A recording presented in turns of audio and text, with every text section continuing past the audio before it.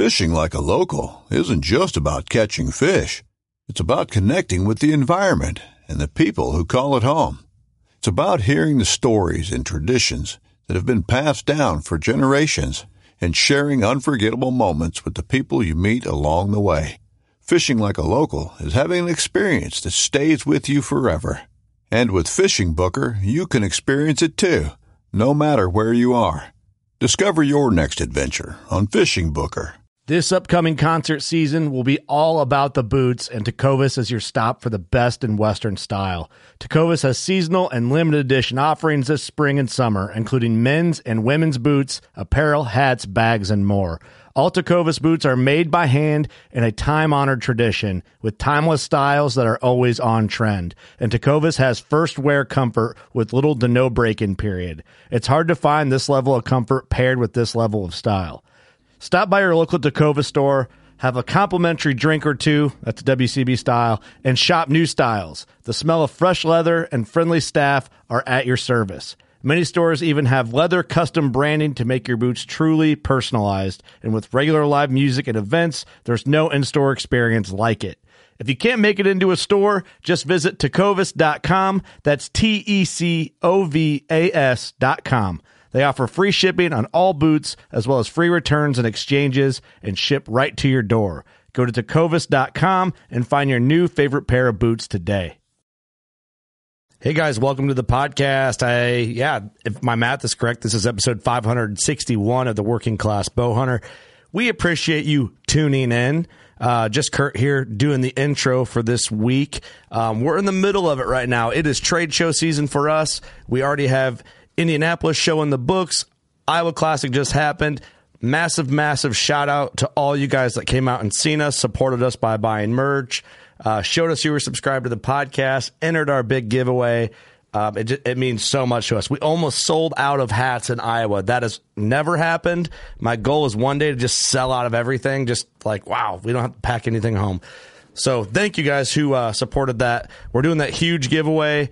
If you're going to be at the Ohio Deer Classic coming up next weekend in Columbus, Ohio, or Wisconsin Dells the following weekend, or Peoria, Illinois, at any of those shows coming up over the next 4-week span, show us you're subscribed or come up and be like, hey, I want to enter that giveaway. Then you subscribe. And what I mean by subscribe is you're hitting the follow button on Spotify. You got the check mark clicked on Apple Podcasts. You have the subscribe button clicked on Google Podcasts. It's free. You get entered for free. We don't ask you to buy anything.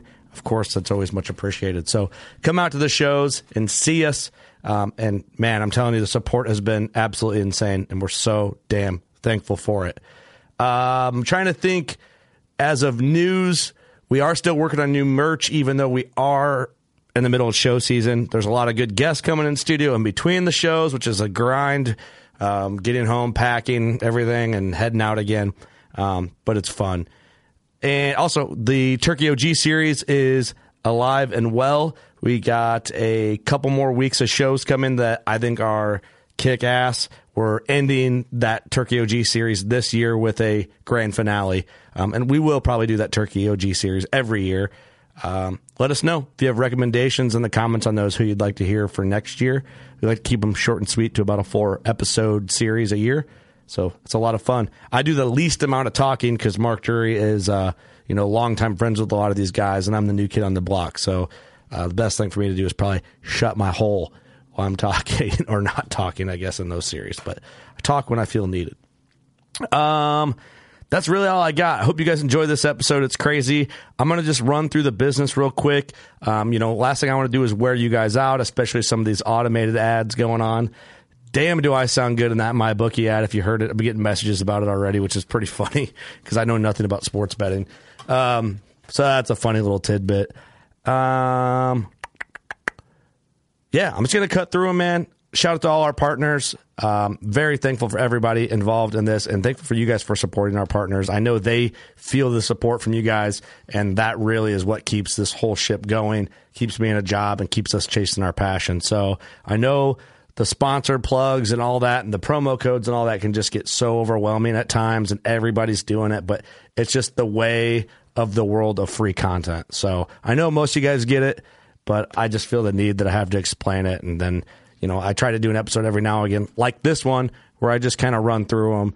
And then if you want to check them out further on this one, so you know, and then I, go back and forth. But Elite Archery, of course, Big Time, Huntworth, Scent Crusher, Old Barn Taxidermy, Loophole Optics, Trophy Line, Spy Point Trail Cameras, Camo Fire, Novix Tree Stands, Thermoset, Dialed Archery, Victory Archery, Grizzly, Slick Trick, Pull Back and Let Go, Combination Creative, Black Ovis.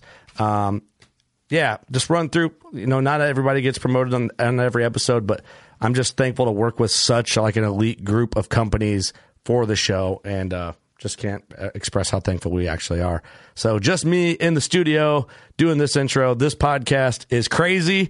The story's crazy, and we're drinking whiskey like we've never even seen in our life before on this podcast, and it lit us up pretty good, but I think we held it together okay to get the show done. So enjoy it. Thanks for being here.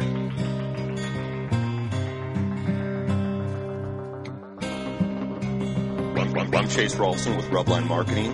This is Jeff Lindsay. This is Michael Fitt. Hey, everybody, it's John Dudley from Knock on TV. Hey, guys, this is Jared Scheffler from Whitetail Adrenaline. Hi, I'm Taylor Drury from Drury Outdoors. Hey, this is Nick Munt from Bone Collector. Hey, this is Melissa Buckman. Working Class Bow Hunter. Working Class Bow Hunter. Working Class Bow Hunter Podcast. Working Class Bow Hunter Podcast. Working Class Bow Hunter. Working Class Bow Hunter. Working Class Bow Hunter. You're listening to the Working Class Bow Hunter. That's right. This is the podcast for Billy Joe Lunchbucket, the working man, just like me and you. My name's Travis T-Bone Turner from the Bone Collector. Thank you for tuning in. Nobody pushes the envelope like Working Class Bow Hunter. It's really, really not that good. Working Class. Working Class.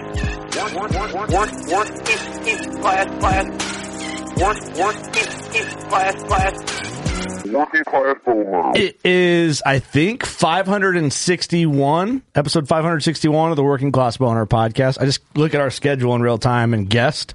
Might not actually be that episode, so I apologize if it's not. Whoops. Kurt Geyer speaking. Doug Schmidt. Austin Chandler. And special guest, Andrew Toigo. Mr. Whiskey Connoisseur. Yes, sir. Mr. Pussy Slayer. I guess you could call me that. Are we You're starting married. strong? You can't say that. Well, Yep. can he? You're having a kid, so we know you've done it at least once. 3 times, yeah. 3 kids. 3 documented cases. Pretty good odds. Those are pretty good odds. Yep, and I'm about to vaccinate myself after this one. Get it snipped, and then it's a free-for-all. Bravo. Good for you, man. Yep. A real man gets snipped. I haven't done it yet. Hey, you've never done the podcast before. Nope. But it feels like I had to actually think about it today. I'm like, I think this is going to be his first time on the show. Yep, we've been talking about it for a long time, but haven't got it together, but I'm glad we finally did. Well, I appreciate that you're here, and thank you for being in studio, and thank you for bringing gifts. And you've been a great friend as you've gifted us whiskey in the past. And we're going to have some fun on this episode. Not only are we going to tell fun hunting stories and unique hunting stories, we're also going to... He brought the mother load. Probably get very drunk by the end of this. We're going to indulge. So, first of all, explain who the hell you are, and then let's explain what the hell's on the table. Andrew Toigo. I'm originally from Minocqua, Wisconsin, northern Wisconsin. Grew up hunting big woods, public land up there, and spent a lot of time during college hunting more private, knock-on-doors type of stuff in western Wisconsin. Ended up in southern Illinois and got into some public there. And that's what I've been doing over the last, 8 or 9 years. But that's how I came across you guys as well. Yeah. Mutual friends, and decided to bring over a couple samples today. We've got nothing under 123 proof. Everything is high proof, but we've got William LaRue Weller. What does that mean? Break down what they are, like when you talk about them. Okay. That's the big dog, right? Yeah, so this one is a 17-year, it's basically Pappy Van Winkle barrel proof. Okay. It's a weeded bourbon, uncut, unfiltered, 128 proof. People argue whether Pappy 15 or Pappy 20 year is the best from a drinking standpoint, and this is kind of the sweet spot in between. Just met in the middle. Oh. Yeah, and when you get a bottle of Pappy, they cut that down, and they basically blend barrels together and cut it to a certain proof that is like the release proof. Okay. So with this, you actually get the single barrel and the proof that it comes out of the barrel at. So each bottle is unique? Yep. So, each Estimated. one is hand marked and unique. So How hard is that bottle to get? now it's extremely hard to get. I think resale price is about $1,600 for this. Oh, you son of a bitch. Wow. Okay, that's cool. Thank you for bringing that. That's exciting. Yeah. So this is kind of the holy grail bottle. This is regularly considered bourbon of the year and by different reviewers. Okay. And then we also have a Elijah Craig private label barrel proof. That's 123 proof as well. This is a more of a rye based bourbon. So while this one here, the William Lou Weller, is going to be more of like a sweet because it's a wheated bourbon. Mm-hmm. This is going to be a little spicier because it's more of a rye based bourbon. Oh, okay. That's the one for Doug. Yeah. So I'll like that one less, I'm assuming. Yeah, you're going to taste this one more on the tip of the tongue and this one more on the back of the tongue. Okay, or the throat. Yeah. All the way down. Oh, boy. Yeah, so then we have 124 proof Larceny barrel proof, which is another wheated bourbon like the Weller. Okay. And we so were just talking about this sweeter. before we started the podcast. This Larceny is a really good bourbon, but I haven't had this. Have you had any of these, Austin? Yeah, I've had the Larceny and the Elijah Craig, but not at the caliber that these are. Like, I've had the cheap versions of these. Gotcha. So I'm pretty pumped to try these. Okay. Yeah, this is one that so Old Fitzgerald is a bottle that you can get for like, I think a 750 mil is like $13, and a lot of the whiskey guys know that as a really good value, and I believe they're discontinuing that, but I believe this to be almost the same juice as that, just in a fancier bottle. Okay, that's fun. And this is the barrel proofed version. What's barrel proofed mean? Barrel proofed means that it is the same proof as when they poured it out of the barrel, so they didn't cut it down. It's not blended. Okay, it's just raw out of the barrel. Just raw out of the barrel. As bourbons age, there's something called the angel share, which is the evaporation of the alcohol. And so the longer you age a bourbon, typically, depending on where it is in the rick house, the more alcohol is going to be lost out of it. So damn, we're learning shit. We're going to learn shit about some hunting and some whiskeys. yeah, so you'll get a 20-year bottle of bourbon sometimes that went into the barrel at 160 proof, and now it's 90 or 95 proof or something like that, because a lot of that alcohol has been lost. And along with that, a lot of just the volume is lost. So the Pappy 23s and things like that, or Heaven Hill 27s, when they go to bottle those, they're not getting a full 53 gallons out of there. A lot of times they might only get on a 27-year like 10 gallons. Oh, wow. different. They've lost a huge volume out of the barrel. Yeah. Really? Yep. Okay. Yep. And then the last one I brought and that we're going to open up today is kind of a special one for me. My wife and I got this one when we were in Munich at Oktoberfest. Mm-hmm. And this is a Blanton's straight from the barrel. So it's something that isn't really available, or wasn't for a long time available in the U.S., only a European release. And when we were over there, we were having to track a few of these down. So this is really tasty stuff. Well, you're going to make me feel guilty if we open that bottle. No. We've opened. I brought a couple back. So Okay. we're okay. No longer feel guilty. Yeah, but this one my is. wife and I got in a fight, almost got divorced, beat the shit out of each other, bled a lot, cried a lot. It's our anniversary bottle. Yeah, it's our anniversary bottle. Saved our marriage, destroyed it. It came back. Brought it back. This one is 129.6 proof. Woo. So this one is. Why? Why is it all going to be so strong? Yeah. That's good bourbon. I had a couple that were up in the mid 130s, and I decided not to bring those because those are borderline gasoline. How many bottles of whiskey you got at home? I think it's 60 or 70 probably. That's awesome. Dude. And what's the I average used to value? have a lot more. What's the average value per bottle? Oh, they vary. I got rid of a lot of my higher end bourbons a couple years ago. No, I got rid of them. I disposed of them to people who wanted them more than me, and so I don't have I used to have sets of all the Pappies and all that because I travel for work and I stop in liquor stores and whatnot. So when that stuff was more available on the shelves, I used to pick that up and kind of trade and barter and sell and stuff like that. And Gotcha. yeah, so Very cool. That's interesting stuff. I think we're going to have like intermittent whiskey segments throughout this episode.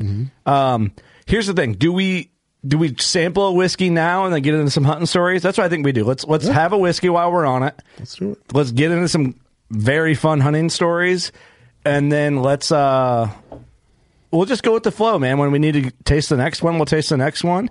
And you guys will progressively, hunting camp style, hear the stories and the lies and the exaggerations and the shit talking. We'll just taper in. We'll have some fun. Yeah. It will degrade rapidly after we start drinking the real high. For everyone at home listening, most people get it. Our working class guys and gals understand us. They get the show. What's up? We're glad to have you guys. Everyone else that's just a one-off listener sampling, we have places to stay at this studio. So when you see us drinking beer and whiskey and having a good time like at hunting camp, we don't leave this place. We stay the night here. We have bedrooms, we have couches, we have everything we need here. So drink responsibly before anyone wants to shit talk us. And if you made it this far through our show at almost 560-something episodes and you're pissed about the cussing, wake the fuck up and get the fuck out of here. There's other podcasts for you. Tuck your wiener in and fucking let your wife boss you around. Move along. Kidding. But also not really kidding that much. Welcome back to the show, everybody else. So, sorry, Andrew. Okay. Your wife's going to listen to this and be like, geez. No, she's cool with it. She's cool with it. Leave the keys in the basket. That's right. All right. So, should we start with... You're our shaman, dude. So you guide us through this I think journey. we start with the bad boy, right? What's the right move? Your favorite one?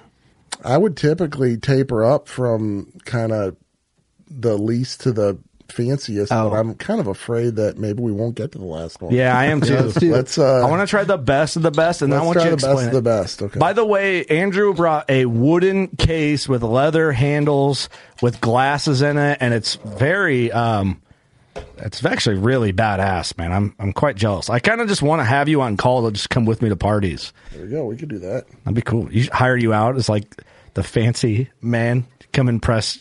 Oh boy! Oh my! That was a lot. Oh, all right. That's what we're doing. There's a lot of That's I don't. There's a lot of ice. There's a lot of ice. Doug's like, I don't. I was just doing like a sip. There's one ice cube in it. Damn, dude. Okay, that's good. That's good. Yeah, that was. Thank you. I'm from northern Wisconsin. Dude, these glasses are the shit. What's up with the glasses? They're like oval shaped. We are attempting to video this podcast with different camera angles here. Oh, these are not. Whoa, they're oval. Dude, there's something about... All right, here's the thing. I'm new to the bourbon game. I'm new to the whiskey game. But a lot of hunters that I know are deep into it. Austin, you're into it. Ross is into it. Andrew, of course. I'm into it a little bit. This guy's into it. Well, you were my whiskey guy normally. Yeah. You're now the shaman. But Chase Rawson, we FaceTimed him before Chase this. knows his stuff. Chase is a big whiskey guy. These glasses are bad. Oh, and it's even got measurements. Smells awesome. So this is what, Give it a little again? smell. So this is the William LaRue Weller. So every year, this is from Buffalo Trace. Every year, Buffalo Trace releases something called their antique collection. Cameron's co-producing this episode. Would you like some, Cameron? Are you good? Okay, you sure? I'm good. Okay. Once in a lifetime. And part of their antique collection, they release the William LaRue Weller. And there's kind of a progression of Wellers. You have your Weller Special Reserve, your Antique 107, which I gave you guys a bottle of. And we back drank in it the on day. accident. The W12 or the Weller 12 year, and then the William LaRue Weller. And like I said before, this is the same bottle or same barrel as all the Pappy Van Winkles. They just pull it out kind of in between the 15 and the 20, and they don't cut it down. So it's uncut and unfiltered. So you just sipping this. Yeah, sip it. Yep. Give it a smell. Cheers, guys. Cheers, caramel. boys. Thanks, Andrew. Thanks, buddy. Thank you, Caramel sir. explosion. Much appreciated. Cheers. Caramel explosion, huh? Cheers, buddy. Now, your first sip when you're drinking high proof bourbon is always going to just taste like alcohol. Yeah. The next one. Woo. Holy smokes, you feel that on your lips. Oh, yeah. That's the good stuff. Dude, I'm going to be black the fuck out by the end of this I episode. didn't expect Yep. this. The finish. Well, you don't have to. But I got to say, though, I don't it wanna doesn't. waste it. It's not shocking. Well, he said the first sip tastes like alcohol. Yeah. So talk us through the second sip. So There's something called the tastes like alcohol. There's something called the Kentucky Chew that you could do as well. Okay. And that's what basically you take it and you almost chew it in your mouth, and that helps it hit all the different sides of your palate. So we're going to chew it?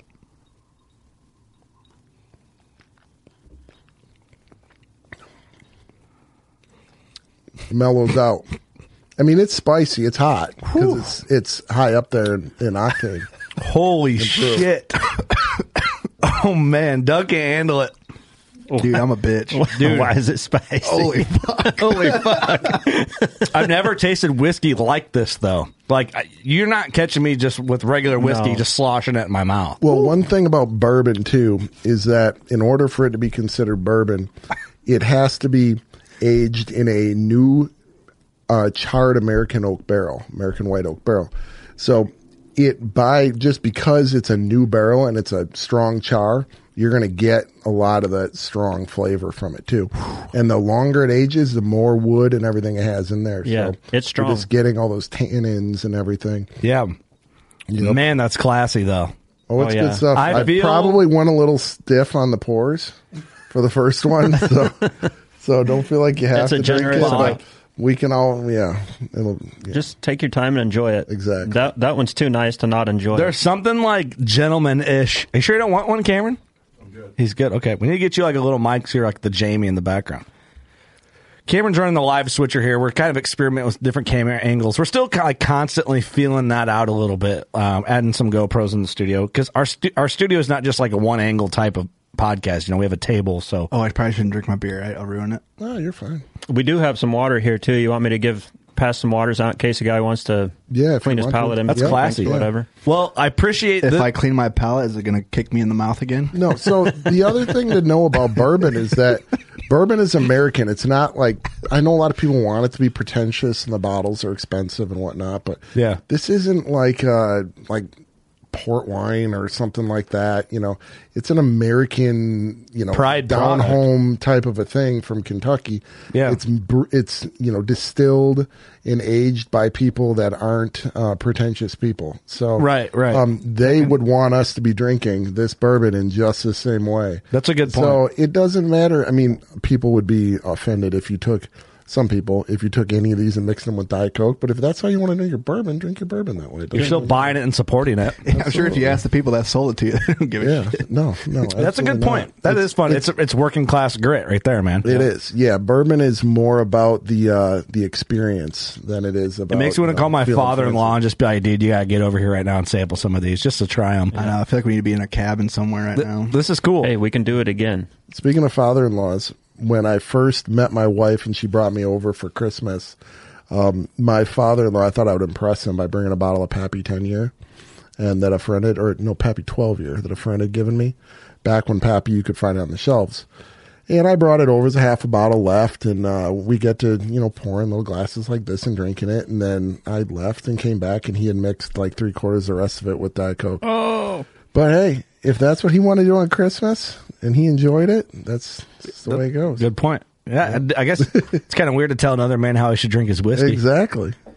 Well, Each this step is of it. awesome, man. This is actually really fun. We've never done anything like this, so this is one to remember or forget. I don't know. We'll get there. See how it goes. So, dude, we've been wanting to do this podcast for a long time. You just happened to bring some great treats for this episode, and our schedule's backed up, and we've meant to do this episode sooner, but you travel west to do different hunts, and I'm just cutting right into the hunting stories now.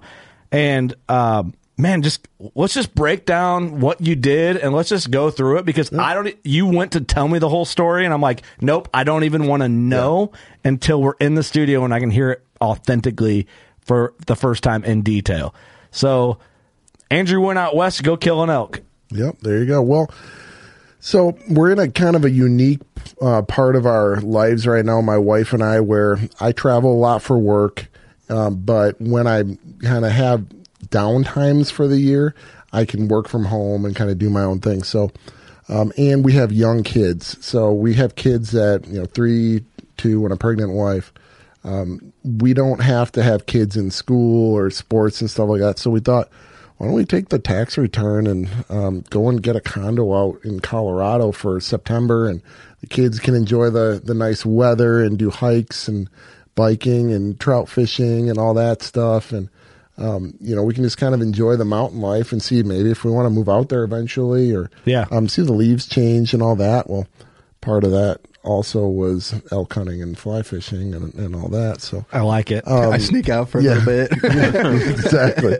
So we did it last year for 6 weeks, and I brought the whole home office, 2 big screens, the laptop, desk, the whole works, and spent the first 2 weeks on vacation, just no work at all. I went out to Wyoming with my dad, shot some antelope, enjoyed that. And part of that, I had gone up with a buddy and checked out a new spot and helped him try to get an elk. While we were up there, we saw a lot of bears. So I kind of got the idea. In Wyoming? No, this is Colorado. This is Colorado. back in Colorado. But still, even to see a lot of bears. We saw some big color-phased bears, and there were some good-sized bears. So Aren't I they thought, cool, man? Big color-phased bears are badass. God, they're beautiful. So I got in my mind, I better come back out here next year and get a bear tag. So opening day of season this year, it was September 3rd, like 95 degrees. I'm driving out there, and I'm like, I've got a bear rifle tag. I've got an elk bow tag. I've got to go, 1,200 feet elevation up, couple miles. I'm a big guy. I'm kind of hemming and hawing. I'm out of shape. I didn't get in shape like I usually do. Yeah. I decided last minute, I'm going to bring the bow and the rifle. So, because it's just going to be my luck that I get up there and a big 6x6 is going to walk past me and I don't have the bow. But I was 12 yards. I was going up for bear. So I start to walk up and run across some guys we had met the year before that had been out there bear hunting as well. And I said hi to them and kept going up. And I went straight up towards the top. It was still dark when I got up there. Kind of glassed around and stuff when the sun came up, thinking they were going to be bears all over the place like there were the year before. No bears at all. But I heard some crashing behind me. And it's kind of a tall ridge with a bunch of spines coming down and drainages. And I was on one of the spines, and there's a bike path and like hiking trail on the other spine on the other side of the drainage from me. Some hippie had been out there hiking or something like that and kicked out way up there. A whole herd. You would be amazed at where you find these people. Dude, like, way in the back. You can't get away from them almost. No. So when somebody wants to smoke weed in Colorado, they go to the depths to smoke the weed. And they go out like opening day of big game season, and they go for a stroll. They're like, "What are all these people out here doing in Blaze Orange?" It's probably by design. Yeah. So, so all of a sudden, first thing I see of the trip is a big 6x6 with like 15 cows come barreling off this ridge, and I quickly pulled out my OnX, and I'm like, I know exactly where they're going. I'm looking at the topos, and there's a saddle over there. Mm-hmm. So I just start booking it. I got, my pack frame or my backpack. I got my rifle, my bow, and everything. I'm just booking it up, trying to get to them. And I was too slow. They made it through the air. I could smell them, and they had just come through. You could smell the elk. Yeah. And you can, which is something I didn't realize. Oh, yeah. It was like you smell when they were in there. It's like a sweet smell almost after. It's a very distinct smell. Such a great smell, too, when you're looking for them and you smell it. Like, oh, here we go. A lot of times, especially if you're in like thick stuff, you'll smell them before you see them or hear them. Mm-hmm. You'll know, like, oh, that they're elk here. Yeah. And then I could see where they had kind of, rustled up the sand and whatnot. So I knew I'd missed them, but they were going to this burn that was on the backside of this, and I would have had to go up like another 800 feet elevation to get over. And so I kind of slowly made my way through, and I was almost elk hunting at that point then, and didn't come into any more elk, but I started to loop back through because in the evening, I wanted to be in a position that I could glass these drainages. There were like 3 drainages I could glass from this one rock outcropping. Mm-hmm. So I made my way back through, and I kind of camped out over a water hole for a little bit during the day. Like I said, it was 95 degrees, thinking that something would come up to the water hole, maybe a bear. Nothing. So I get out on this drainage, or on this rock outcropping, and maybe it's like 1 o'clock or so, and I'm trying to stay in the shade because it's pretty exposed face out there. And so I'm in the shade of this big rock, and it's 20 feet across and 10 feet deep, and there's like a ledge, like a 5-foot ledge all the way around the outside of it. It's almost like a stage overlooking this big valley. And like rim rock, kind of? Yeah, and I left my phone over there, but yeah, I have photos of where everything went down. But yeah, it's like it almost looks like a loaf of sourdough bread with like a plate underneath it. Okay. And so you can walk around the plate on 3 sides. And essentially, I started on the right-hand side of this rock, and as the sun from like 1 o'clock to 3 o'clock or noon to 3 o'clock came up over, I moved with the shade and just stayed in the shade. And I got to the other side, and it was, like 2:15, 2:30, and I like kind of dozed off. I didn't see anything. It was hot. Yeah, the classic elk hunting midday nap. Nap. I'm familiar with that one. I'm doing my thing. I'm enjoying. I'm just like finally letting go from work from the last year of chaos and everything, and finally unwinding and just watching the red-tailed hawks and everything go around. And I took a little nap and woke up about a half hour later and put my eye back to my spotter and started looking around. And about a minute after that, so I'm sitting on the ground with my back to the rock, and from me to maybe the other side of Doug's shoulder, like no more than about 4 feet, this mountain lion comes around the corner, and it's on like the front rim of like that plate that I was describing almost. Yeah. It comes around the corner, and I make eye contact with it. It makes eye contact with me, and we both have this holy shit moment. Together. At 4 or 5 feet. 4 feet. Yeah. So I had a Glock 20 10 millimeter on my hip with the Buffalo Bore 230 grain solid cast for when I go like fly fishing in Sitka or Baranoff Island. There's bears everywhere. Yep. So I had that, and I brought it up more or less just for moose, really, because every time I go up there, I see moose. Or maybe if I got into like a wounded bear, after I shot it in something that was tight quarters. Freak situation for the most part. Yeah. Yeah. Never, ever did I expect to, you never see a mountain lion. You see their tracks every once in a while. You never see them, much less face to face with them. 4 feet. Yeah. Yeah. And if you do, people, they usually just look at you and walk off from what I've heard. But this thing was so close, so fast. It didn't know I was there, and I didn't know it was there, that it was this fight or flight moment at that point for both of us. And it couldn't turn its back to me, and I couldn't turn my back to it where my rifle was on my other side. So I just pulled the pistol out and put it in its face. Well, gun's out in its face. It's only about a foot away from its face at this point. It's got its ears tucked back. It's hissing at me. I start waving my left hand and screaming, yelling at it, trying to scare it off. And it swipes at me once, this real quick swipe, and then it hisses again and lunges. Just like a fast lunge. And from the moment, this is like a 10-second thing. From the total.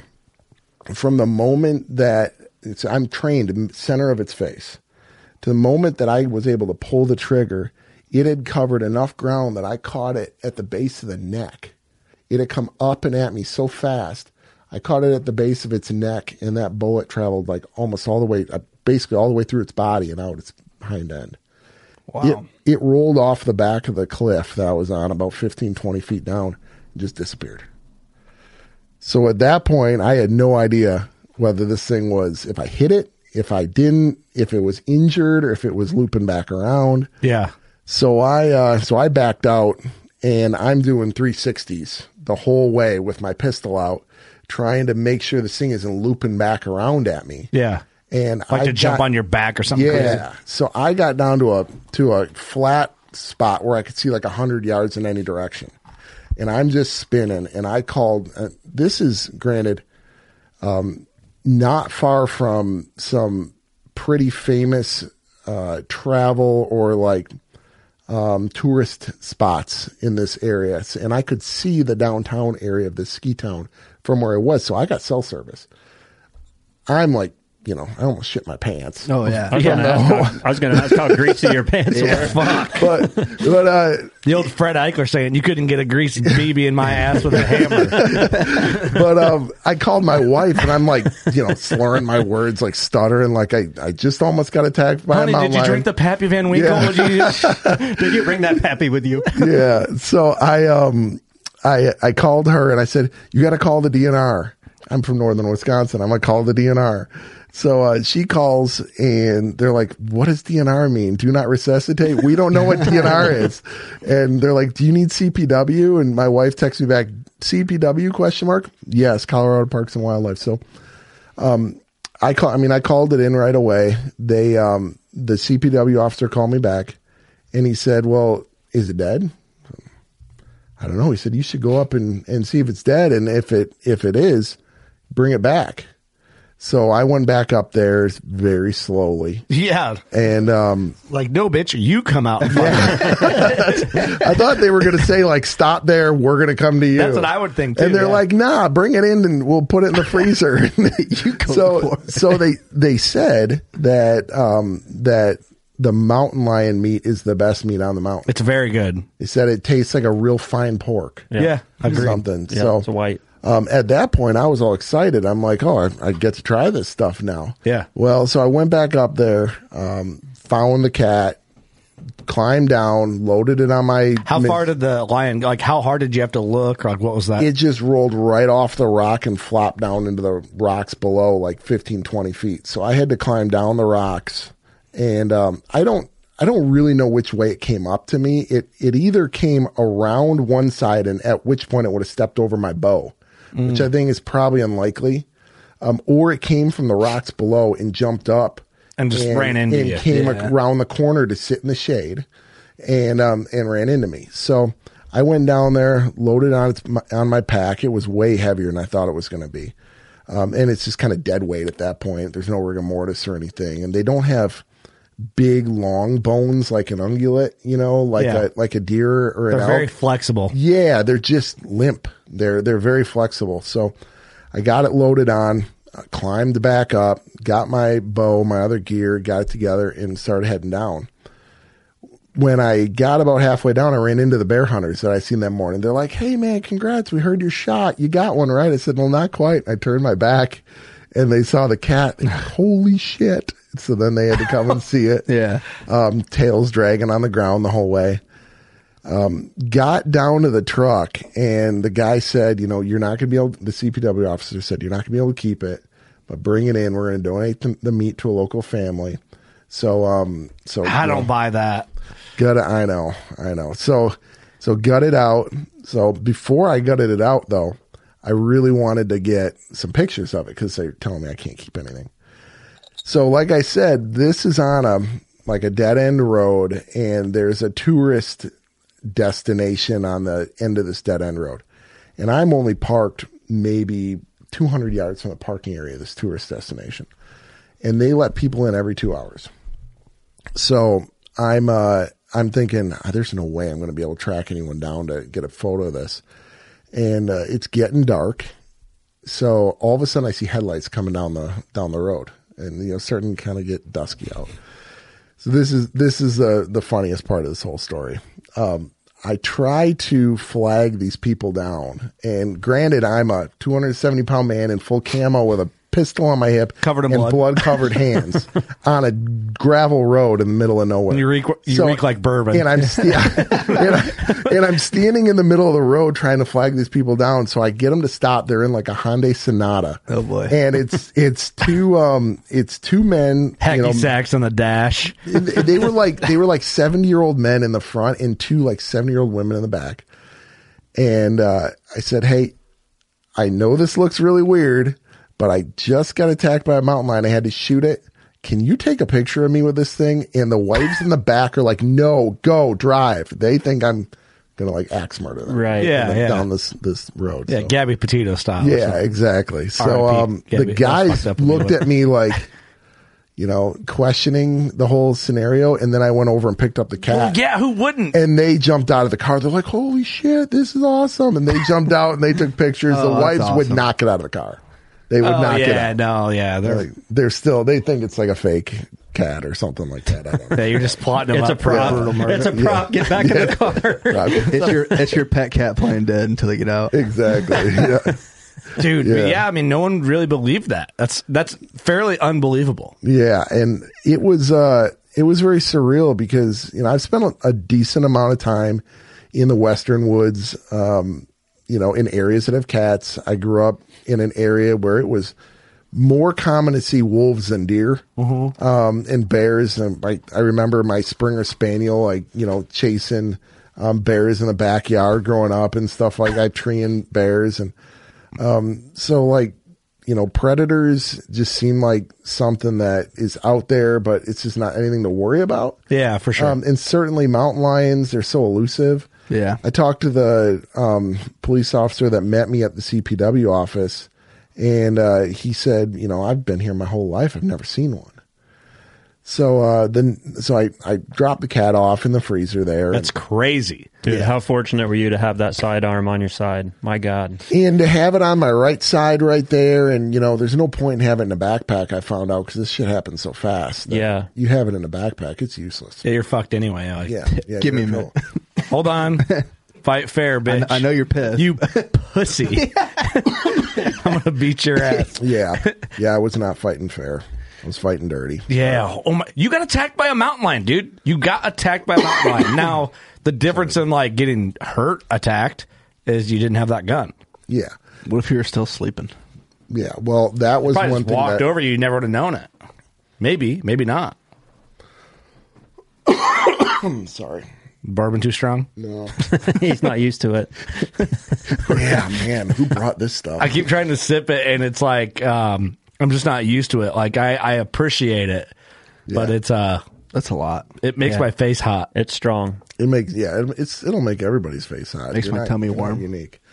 But the whole scenario was pretty surreal, and I wonder if I had been sleeping, what would have happened.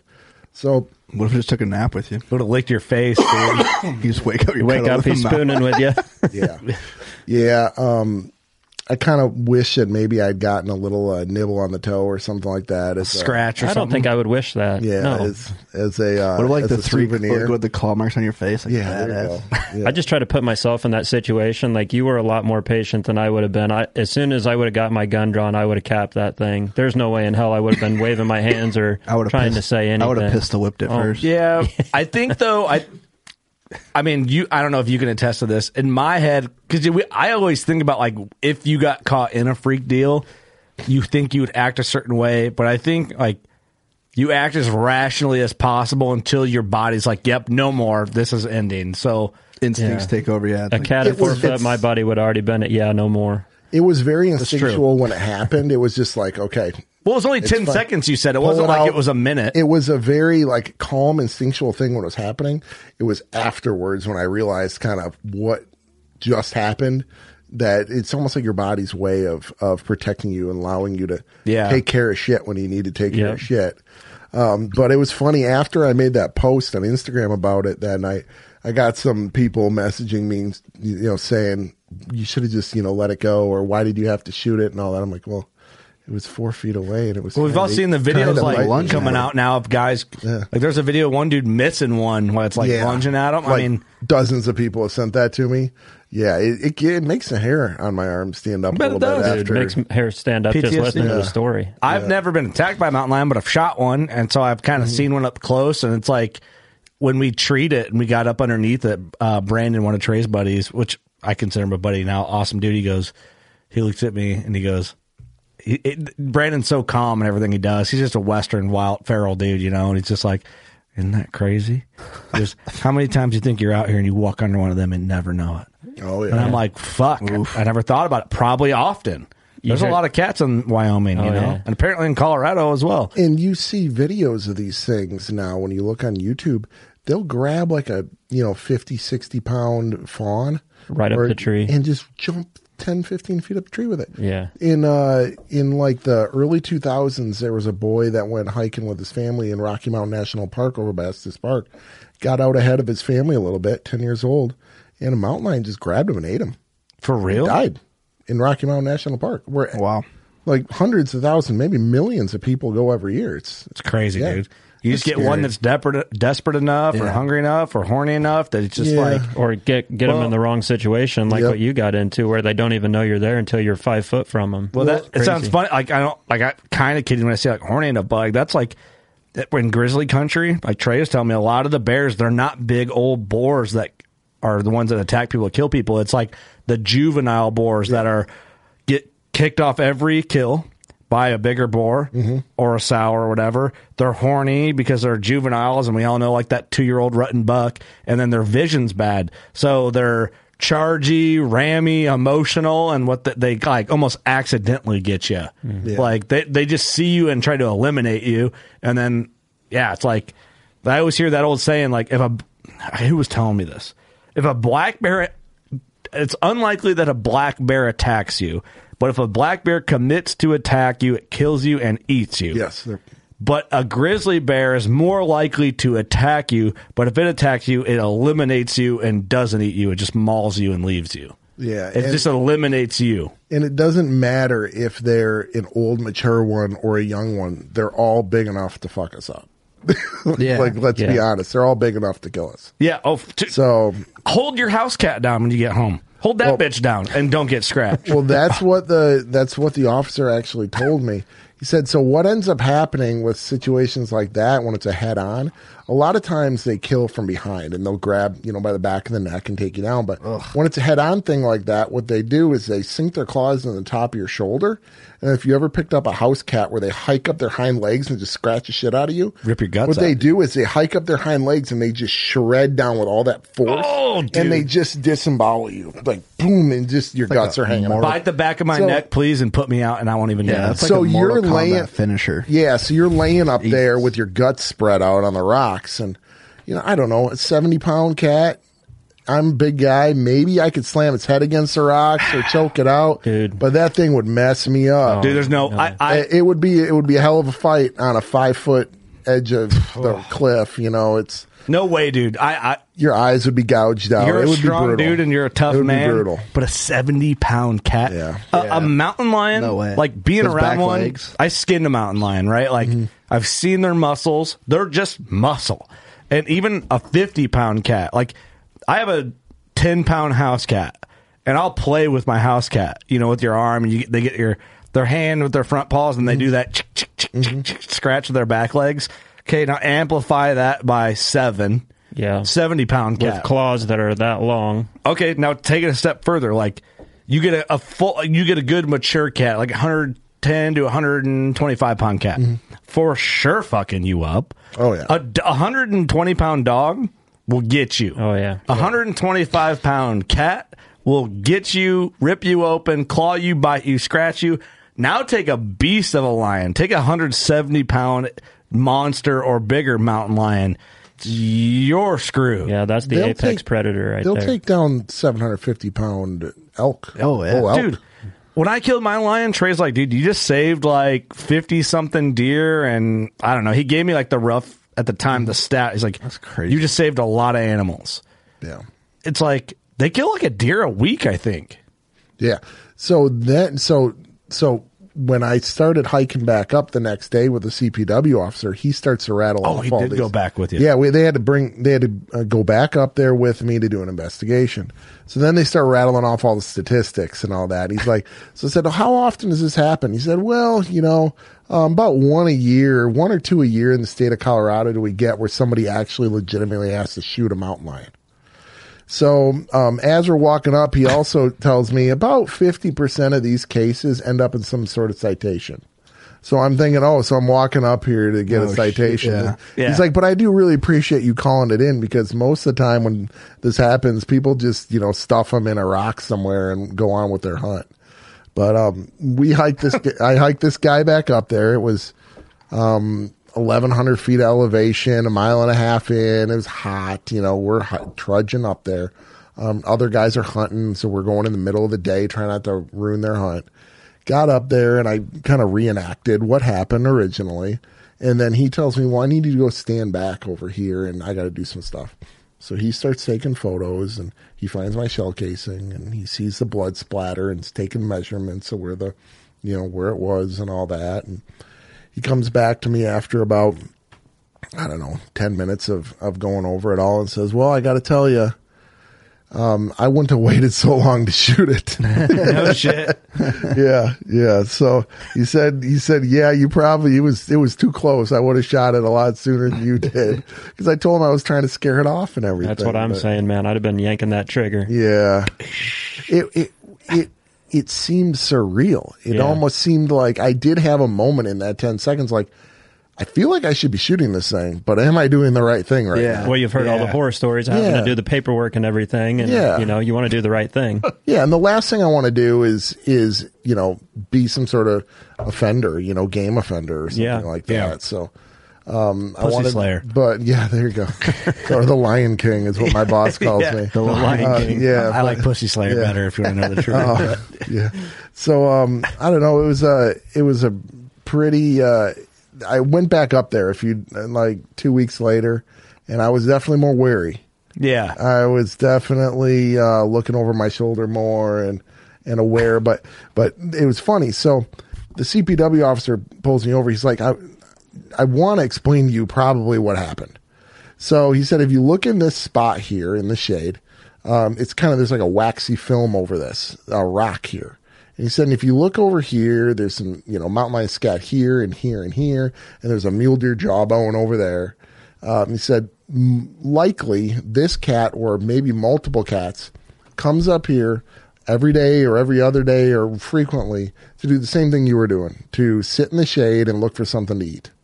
And that waxy area that you were sitting on was probably the sweat from the cat over years and years and years.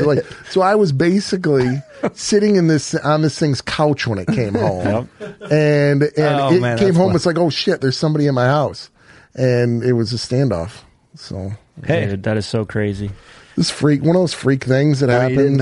Rare timing, but also rad story. Yeah. And I'm glad you're still alive to tell it. Yeah, I wish I had popped a claw out or something like that. But it sucks that even though I deemed you did everything right, called it in, went up there with them, explained it, they measured it, they gave you the credit of yeah, dude, you're good.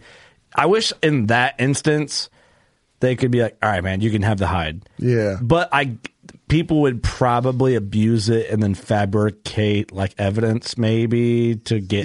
Yeah, true. He said that you would be shocked at how many people claim self-defense and then they find the bear and it has a 30-06 round broadside. And they ask, well, where were you standing and where did you shoot it and all this? And that's where that 50% comes in. A lot of people just see a cat and shoot it, thinking it's just going to run across the valley and murder them. Yeah.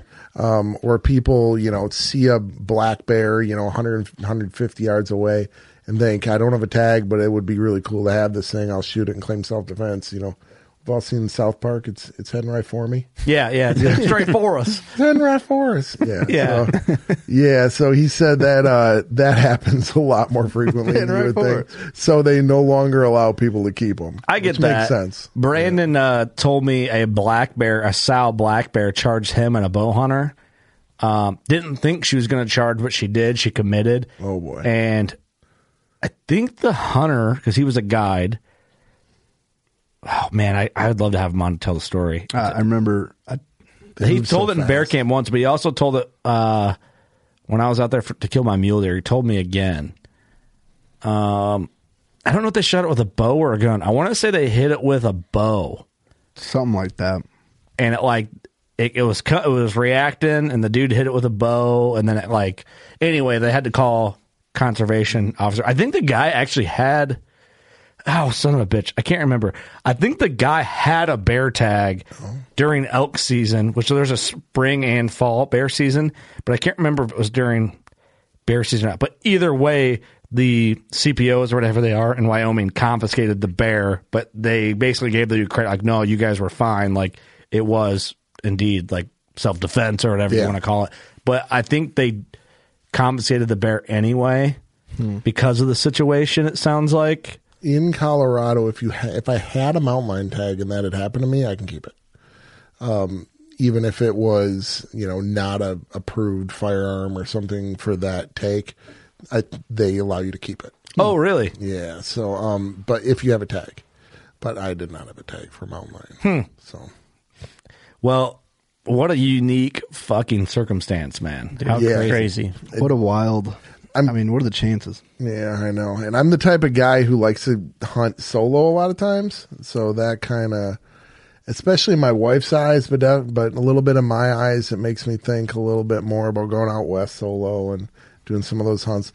Luckily, this one was close, but a lot of times we all are further out in the middle of nowhere. Most times, and no service for a long time. Yeah, exactly. I'm never elk hunting without my Glock again after hearing that. You know what's funny, dude? When I was elk hunting, I had my Glock on me, and I was like, oh, well, I thought I was going to be in grizzly country, so I bought a 10-millimeter Glock, and I was like, okay, cool, I'm going to carry it. And then we didn't end up going. We were just out of grizzly country, or what perceived to be normal grizzly country, right? There could still be grizzlies, and I put it in my pack because I was annoyed by it.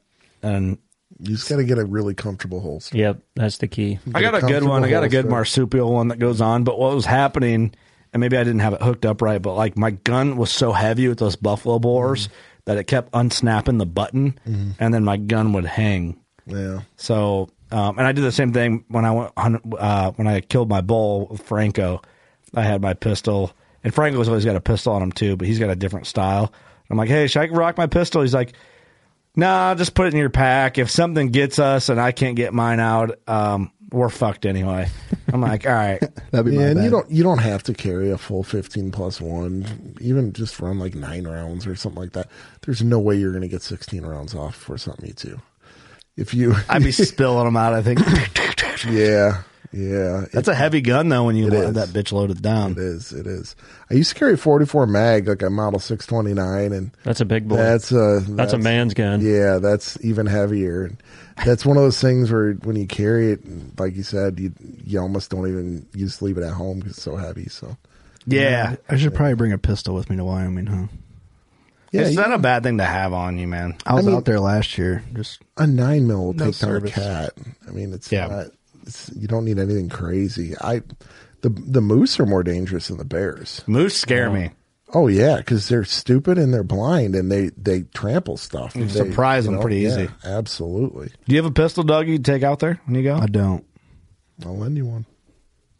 I just, one with nature, I think they just leave me alone. If you do something stupid with it, just shave the serial number off. Throw it in the river. Lose it in a boating accident. He needs a high point. Dude, I have a high point.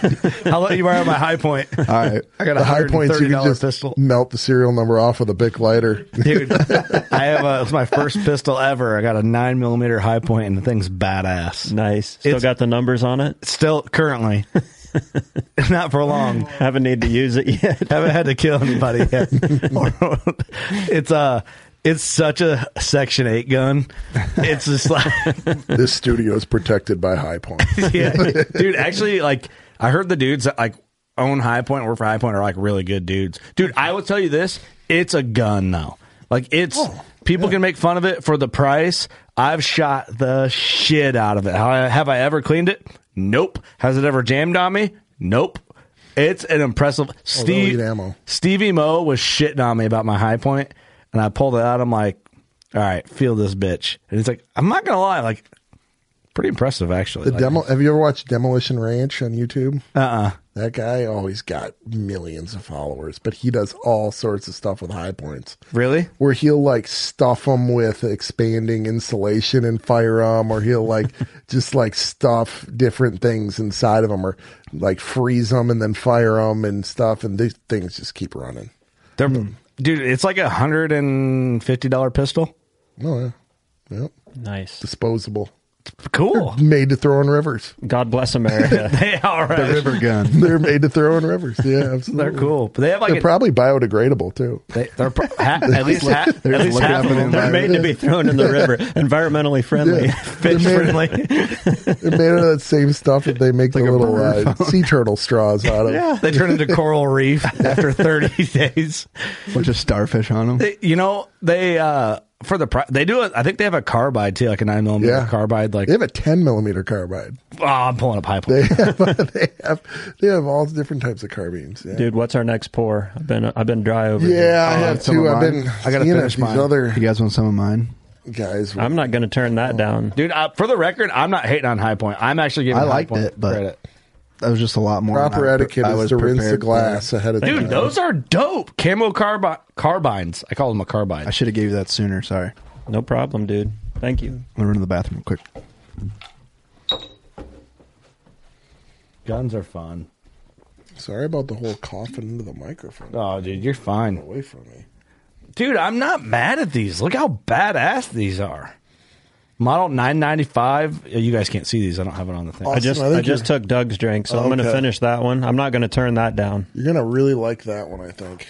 That is probably just the regular Elijah Craig barrel proof is my most go-to, just everyday drinker. Cameron, keep end of the day, if I need to have one, that's my You're go-to. still How are you washing your glass? You got? I just rinsed a little with some water there. Oh, did you just? What you get? So you putting it? You like pouring it into the solo cup? Yeah. That's okay. Hey guys, sorry to interrupt. I'm not doing ads on this one. I just wanted to pop in the middle here. Maybe there'll be some automated ads, maybe there won't. But one thing I wanted to say while you're listening to this, if you're enjoying Working Class Bow Hunter, please, please, please give us a review wherever you listen, Spotify, iTunes, Google, wherever, even YouTube. Subscribe there, comment, anything like that. Just help us out.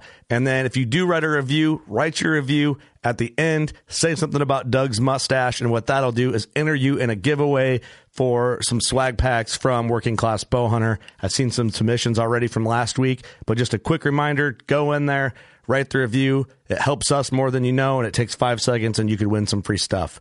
Back to the episode. Thanks. Yeah. Dude, look how badass that is. Oh, yeah. That is sick. How much do you think that is? No more than $300, I wouldn't think.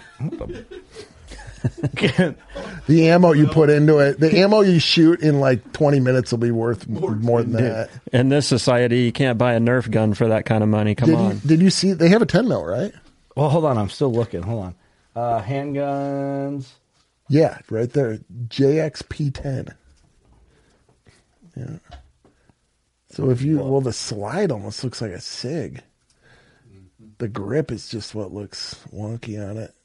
Oh, yeah, the whole thing. I'm in. Count me in, dude. But hey, the bears don't care. If you need to take down a bear with some, I wouldn't put like a big plus P round from Buffalo bore through it. But this would be a good home gun. Like with a flashlight on it. Oh, yeah. Yeah. Absolutely. I'm not mad at them, dude. Might have to get one.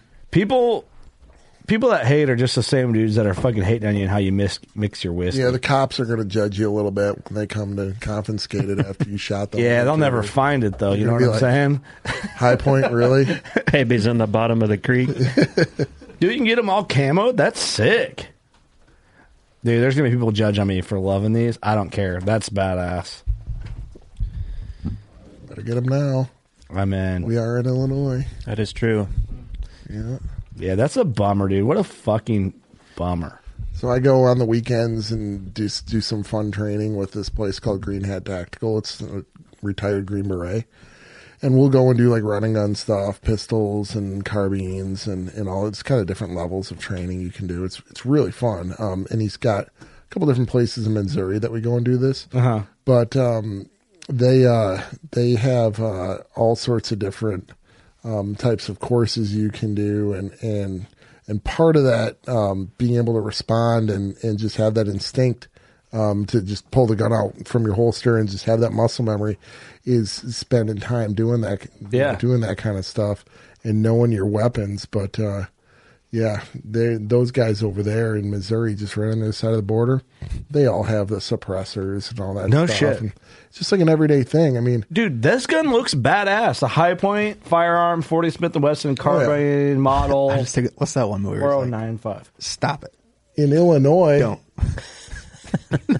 That was fun. They did the mountain lion. What was that? Stop it. Bad. Oh, yeah, stop it. Don't. Bad kitty. That's what they would like you to do in Illinois. Yeah, is just talk it down. Stupid. What words did you tell? Did you tell the cat? What words did I tell it? Yeah. I told it that was a bad touch. I don't know. It's just Bad touch, kitty. I know I'm on your couch, but you need to just back up. yeah, Yeah. exactly. I just would have said something funny, maybe. My chicken pot pie. It's a, No kitty.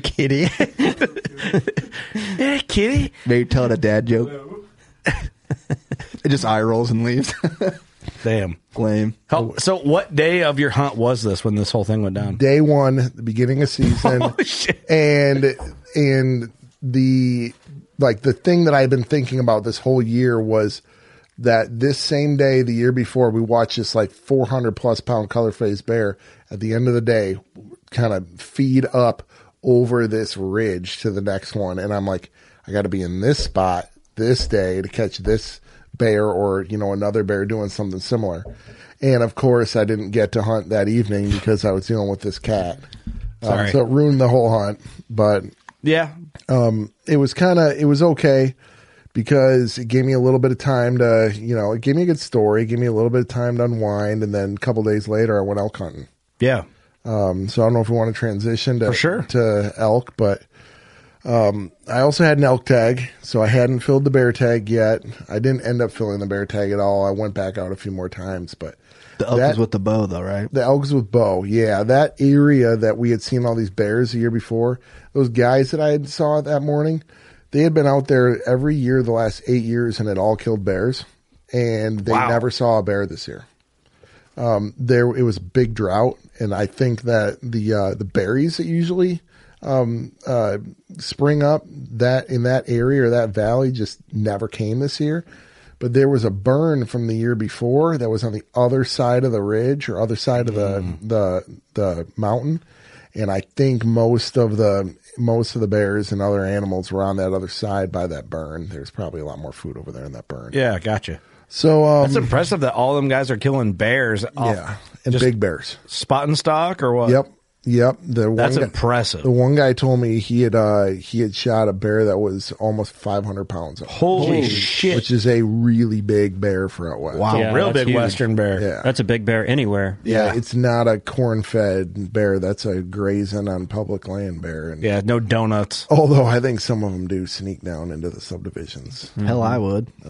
Yeah, why not? Yeah, I've got actually a bear story about the subdivisions too. I'll share later. But so went over to elk hunt, and this was gonna be a 3 or 4 day elk hunt solo. I was gonna check out this one spot right by the road that I'd seen some elk in previous years. I'd been out west. This would be my 4th time elk hunting out west. I shot a bull my first year on public over the counter, 5x4. Same spot? No, Same area? Totally in the Uncompahgre. And this spot was more like northwestern Colorado, totally opposite side. So I'm gonna check this one spot right off the road, and then I'm gonna go get into some deeper stuff.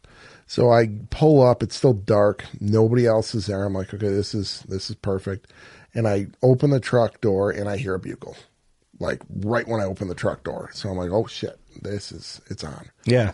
So I put on my stuff, and I actually put on wading boots, like for fly fishing, like wading boots. And, cause in the 90s and there's a river here and I have to cross back and forth the river and whatnot. So I get my bugle tube, I get the rest of my stuff, and I head down. And as the sun comes up, I see a bunch of cows off to one side. And, so I head that way, and I try to get into I was going to shoot anything. I was just trying to get some elk meat, really. I would have shot a cow too. Could not get into them. They were kind of half on public, half off, crossing back and forth of the river. I just couldn't make it happen. But I kept hearing bugling from that side that kind of died off, and then bugling from the other side. So I looped around, and I saw tines coming over the tops of these willow trees. And this elk, it was a lone, what I thought was a 6x6 on the other side of the river with some cows. There were 3 cows. And I'm bugling back and forth with this thing, and it's like turkey hunting, basically. Mm-hmm. Every time I bugle, this thing rips a bugle back at me. And when it would rip a bugle at me, I would rip a gnarly one right back in its face to piss it off. And we did this for 45 minutes. I could not get this thing to cross over the river.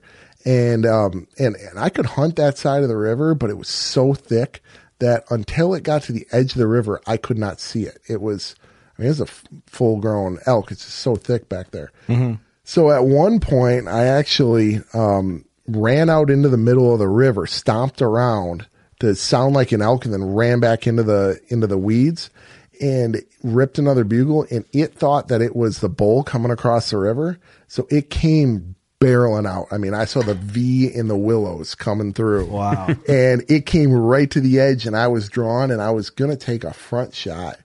And there was a barbed wire fence right in front of it. And it just got to that barbed wire, and instead of jumping over, it stopped there and stared and just tried to figure out where that bull was. And I then turned around. That was a smart move, though. Yeah, well, that is smart. Dude, elk hunting's so much fun. It's like turkey hunting, but they're huge and tastier. But it's so much fun. So I said I have nothing to lose, so I hopped across the river. I just went right in and went right towards them. I made as much noise as I could. The wind was good. It was basically no wind at all, and the thermals were just rising. I kept hitting my puffer, and it was just going straight up. So I'm like, I'm good. Mm-hmm. So I got right into his bedroom. It's this big willow bedding area, and I just making a bunch of noise, and I was huffing, chuckling, huffing on this thing as I'm coming through. It's trying to sound like an elk, and my size 13s. It's not that hard. You just walk. Yeah. So it's like Shrek walking through the forest. Banging your head across the tree. Yeah. So I got right in there and ripped another bugle, and he ripped one back and came barreling right towards me. And at one point, there was a big pine tree. He was on one side of the pine tree, and I was on the other side of the pine tree. And he bugled, and I could smell his breath. He was right there. Wow. But I couldn't move. I was frozen. And I couldn't do anything. So he fed around, or not fed, he just kind of moved around. He's trying to figure out where I was.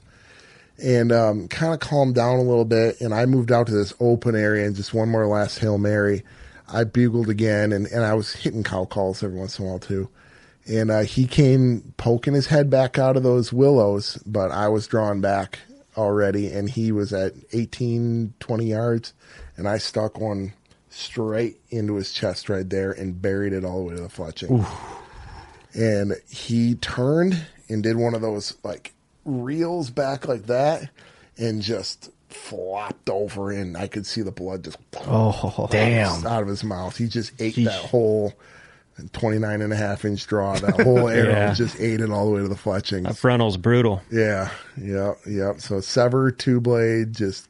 Congratulations. What a season, dude. What a couple of days, huh? You're like the cat and the elk whisperer getting within like 10 feet of them both. I'll tell you what, for a Midwest boy from northern Wisconsin, that elk hunting, especially when they're bugling like that was the first time I really got into them bugling. That is addicting stuff. Right? Dude, crazy. A bugle can make anybody that's motivated to hunt, like, dude, when I went out this last fall, like pretty much the same week you were out there, because we were texting a little bit. Yeah, and then we lost service, and it was just like, all right, dude, I'll talk to you when we're Good home. luck. Watch out for mountain lions. Yeah, dude, it's elk hunting is like, if you have elk bugling, you can just chase a bugle, dude, until you just, it's crazy what it does to your body. Oh, yeah.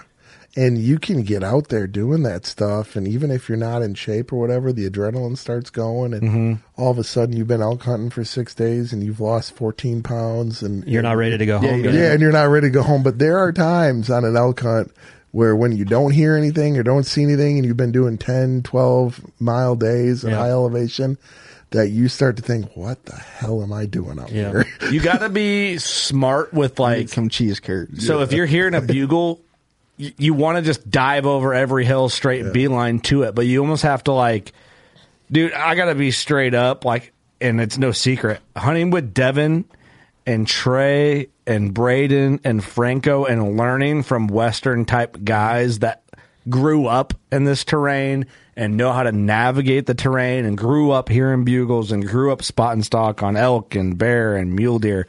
Hunting with them guys has shaved my learning curve down by so much that I feel pretty confident that, like, I could go with a buddy who's never been and be a pretty good mentor to them. Now, I'm a rookie compared to Devin and Trey and Braden and Franco and some of these guys that I look up to as Western studs. But I think I've learned so much and spending so much time with them that I can be effective now. Like, there's just something in that valley, and you're solo doing They're this like shit. a cheat code, you know. Having somebody code. like that is like having that N64 GoldenEye cheat code. It really, honestly, Up, down, is. left, right, A, B. It is, and I recommend anyone like that's scared to go, because going out west for a Midwestern guy for a lot of dudes is scary. But it's scary coming to the Midwest for the Western guys too. Like Trey and Devin came over, and Marcus, shot a big 12. Fuck, he shot a 160-inch buck. Yeah. Marcus And came first out. night. Devin came out. But he wasn't going to do that if he didn't know you and Judd and and those guys. So you're like that same person for them in the Midwest. Midwestern shaman, Western it's shaman. different. But that's what I was It's getting different. to. Find a connection. Find a Western guy that knows what he's doing. And I think the key is finding experienced hunters in their own craft. Like, we're all experienced Midwestern hunters. They're experienced Western hunters. You guys want a whitetail hunt? We can figure it out. We want a Western hunt. You can figure it out. Yep. Let's swap, trade, and share fun and experience. That's really the way to do it. Yeah, just It's all learn working together. class bow hunter, right? It's not working class Midwestern bow hunter. Yeah, we're trying to experience. It's and here's the bottom. And we've gotten shit like for going to Africa. I've gotten shit for quitting John Deere to do this full time. It's accomplishing things that don't seem like it's easy to accomplish. That's what you strive for. Like, you want to kill an elk, bow, gun, whatever you want to kill it with. You can't do it if you don't go where elk live. Now, it might be scary and maybe a little expensive and maybe a little uncomfortable meeting up with someone you don't really know that well. To go. First time I ever went elk hunting, I met with Buckstorm from South Dakota. They met me and my dad out in Colorado in 2018. I didn't know them just from talking to them on the phone. I've never met them in person. We met on the mountain. That's awesome. I consider Jeremy, Travis, and Austin some of my best friends because of it, though. Yep. So, could they have been serial killers? Yeah, for sure. Would have been worth it. Thank God they weren't. And think about the resources chance. we have now. I mean, if you had tried to plan a Western hunt 15 years ago or even 10 years ago without all of the different, internet and social media things and connections we have, it would have been a lot more daunting of a task. And without Onyx maps and without the mapping services, Scary. like Deercast and things like that. That was my first bow hunt. I dove right into elk before I'd ever whitetail hunted. Really? Yeah. So crazy. It was wild. He's just full of surprises, isn't he? Well, my dad, I The just Lord got works in mysterious ways. my dad pulled me out of high school. I was in high school. I was just a freshman. I was in school for like 5 days, and he pulled me out, and we went out and elk hunted for like 12 days in Utah. So it's easy to see how I got bit by the bug. I mean, I'd never got up in a tree stand before, and I'm out in the mountains of Utah chasing elk around. So it was wild. It is. It's pretty badass. Yeah, it's addicting too. Once you get out there and just everything seems a little bit more slow paced and you're more disconnected. Just about anywhere we are here, we're within 15 minutes of a Casey's Pizza. Yeah, and out there, I mean, you can really get into some big country. Yeah, never seeing the mountains before and going out and having a bow in your hand, walking around the mountains. Yep. It was surreal. Yeah. Oh yeah, and things change so fast out there. And it's so quiet. Oh yeah, you could be dry and not have seen an elk in 3 days, and all of a sudden a herd of elk runs through, and everything just your whole world implodes, and you got to figure out how to get on them. It's just it's the unknown of it all that's really exciting. It's Have you ever talked to Devin Leonard? I have not. The dude's energy is like something I strive to have in my life. That's why I love hanging out with him. And I'll ask him hey, what's your favorite thing to hunt? Yeah. Whatever I'm hunting at that time. Everything. Yeah, it's like all hunting is fun. Oh yeah. One, it's like I admire the solo hunting, but I really have no interest in that. And I get some guys like it. Now, whitetail hunting in the Midwest, I like to go by myself, but I like to come back to buddies. Yeah. Out west, I want to I think making the game plans and scenarios and speculation and all that is fun to me. I like the solo thing. Clint loves the solo thing. You said you like it. I think it'd be cool for a couple of days and I would dig it, but I just like hanging out with Devin's my Western hunting buddy. Him and I have this thing. When we get together, shit dies.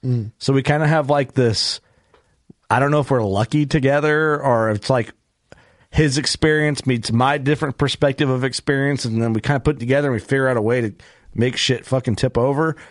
I don't know what it is, but I just like the camaraderie of chasing animals with good people. Yeah. And the whole deer camp thing is kind of started to die, I feel, a little bit. But you guys are bringing it back, with this place here.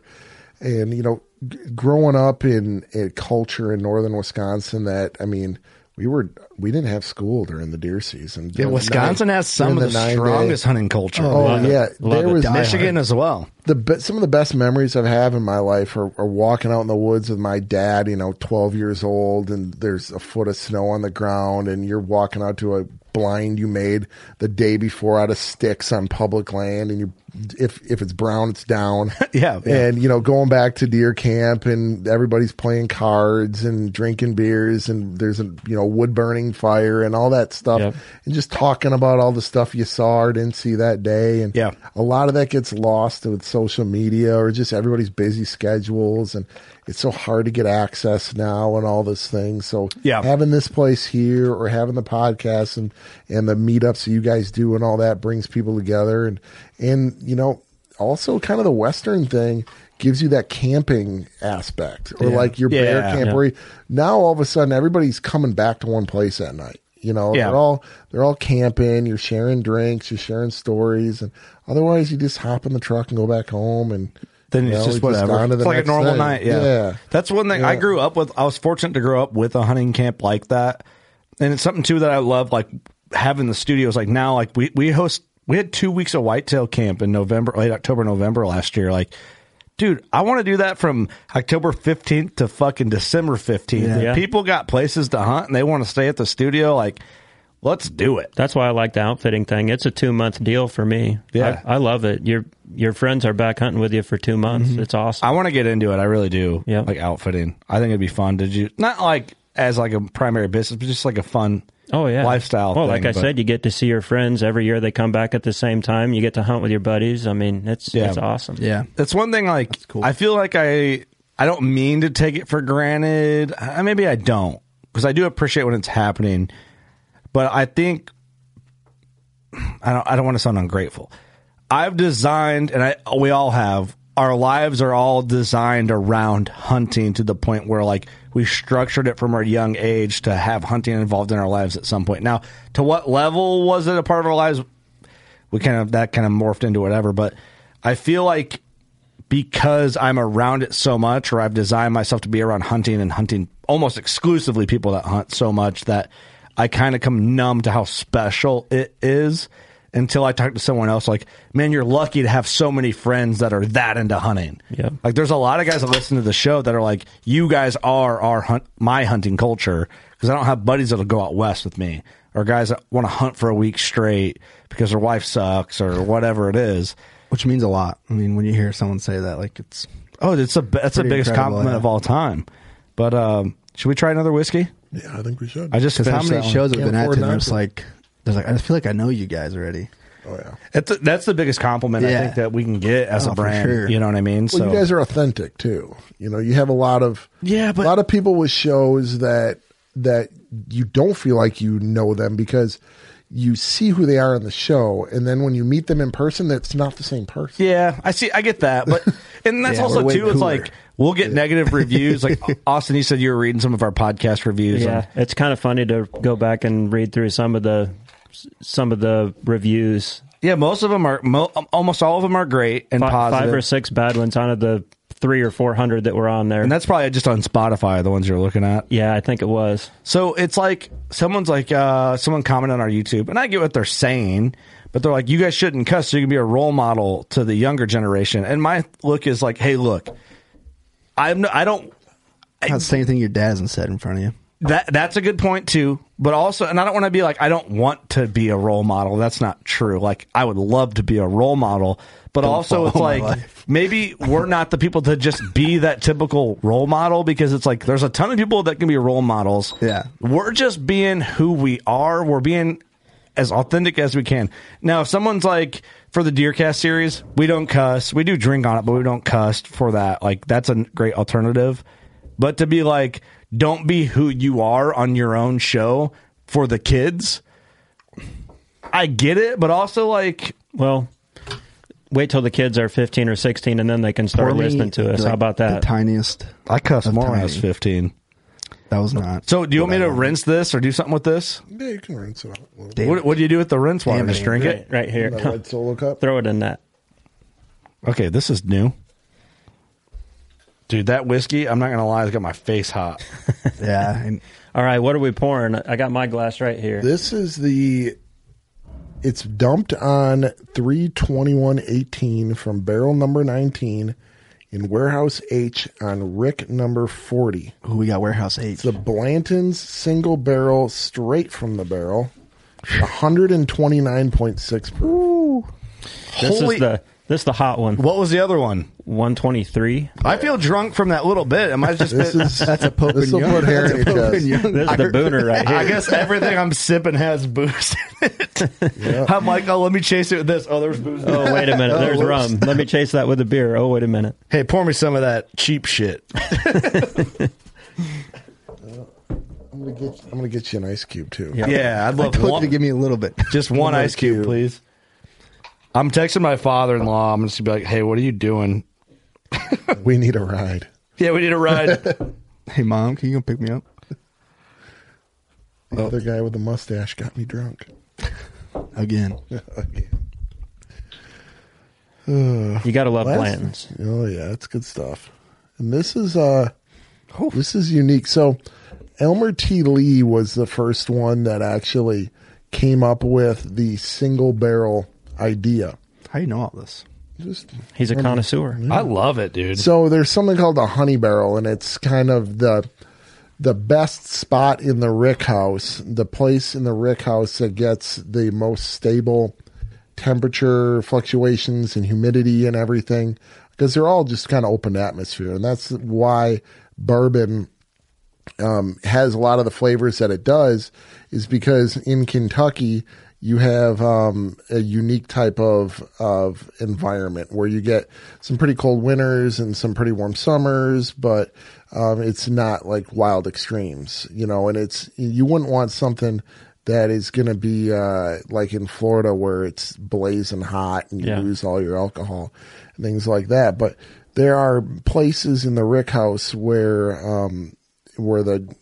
it's almost like putting it in the basement or something like that, where it's more balanced of an environment, local environment. So the honey barrels, that over time, the brewmasters or the master distillers figure out where the best flavors come from, and they pull those barrels out, and they sample them and whatnot, but they pull those barrels out and they pull them out for a single barrel.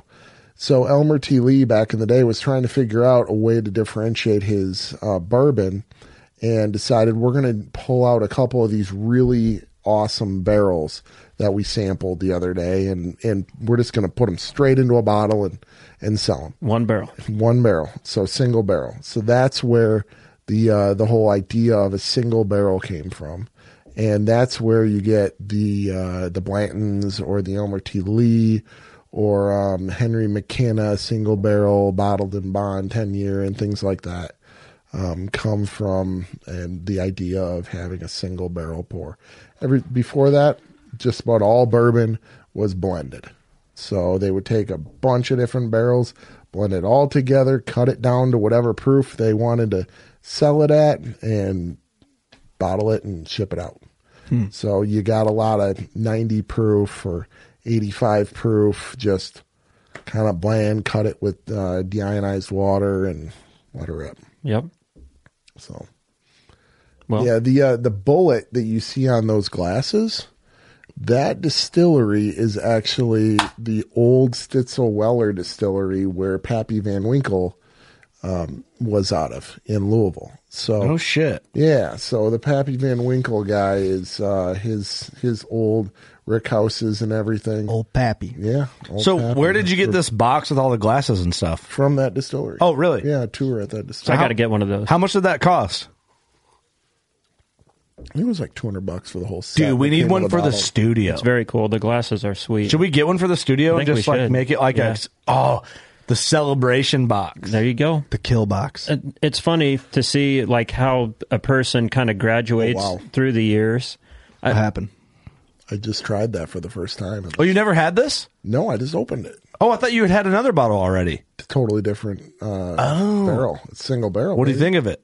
It's very good. All right, let me try it. Yeah, it's like I'm scared. It smells better than the other one. It's a little earthy. It's not nearly as caramely as some of the other ones were. I just blew it in my own eye. It's more like get a little bit of like hay almost in it, but Man, that's a lot different than the first one. totally different. Yep. Is this Totally different. Is this the coolest whiskey you've ever tasted, Austin? The coolest? I don't know. That first one was pretty damn cool. So this one is equally cool. sweet as far as 128. I like this a lot better. Yeah. So It's you're higher probably proof, but I do think it is a little smoother. yeah. I think that first one was good. All right, so I'm like on a scale 1 to 10. Austin, I look at you. So you're a 10 out of bourbon man. 10. I then compared to him, you're probably like a 6.5. So, yeah, 6, I would say. And I'm a 1.5. I'm a like 0.69. So I've become course you more. are. You've watched me become more appreciative of bourbon over the last year and a half, 2 years, maybe year and a half. I do like this bourbon. It's good. Now let's see if I drink this whole thing how I like it at the end. I won't be able to. This I feel like is 50% better than that last one. Wow. I'm not a bourbon guy. Last one. Well, was everybody's Elijah got Craig. everybody likes their Slowly own finding bourbon. out more and more. Absolutely. I'm untrained though. It's Hey, fun. it doesn't matter if you're trained or not. It's all what you think, and what you like. Yeah, it's like I guess I'm not supposed to like one. It's just what I like. So the funny thing is, there's bourbon tasting competitions, or there's bourbon competitions. How do you where you have a judge or a series of judges that taste the bourbons, Just get hammered. and everyone tastes something different. It's part of me kind of thinks it's BS, but it really is just what you reference based on your taste buds and all that. So it's all just up to perception of the individual taster, really. How much? Can't do it. Not your thing. No. Well, I think Fucking hot Doug, bitch. Spicy. you It's a might hot bitch. enjoy My mouth. the fancy box here that I brought that you keep playing with because you like the Dude. little magnetic attachment. I feel like I haven't drank that like much boxes. bourbon, but I feel fucking box lit guy.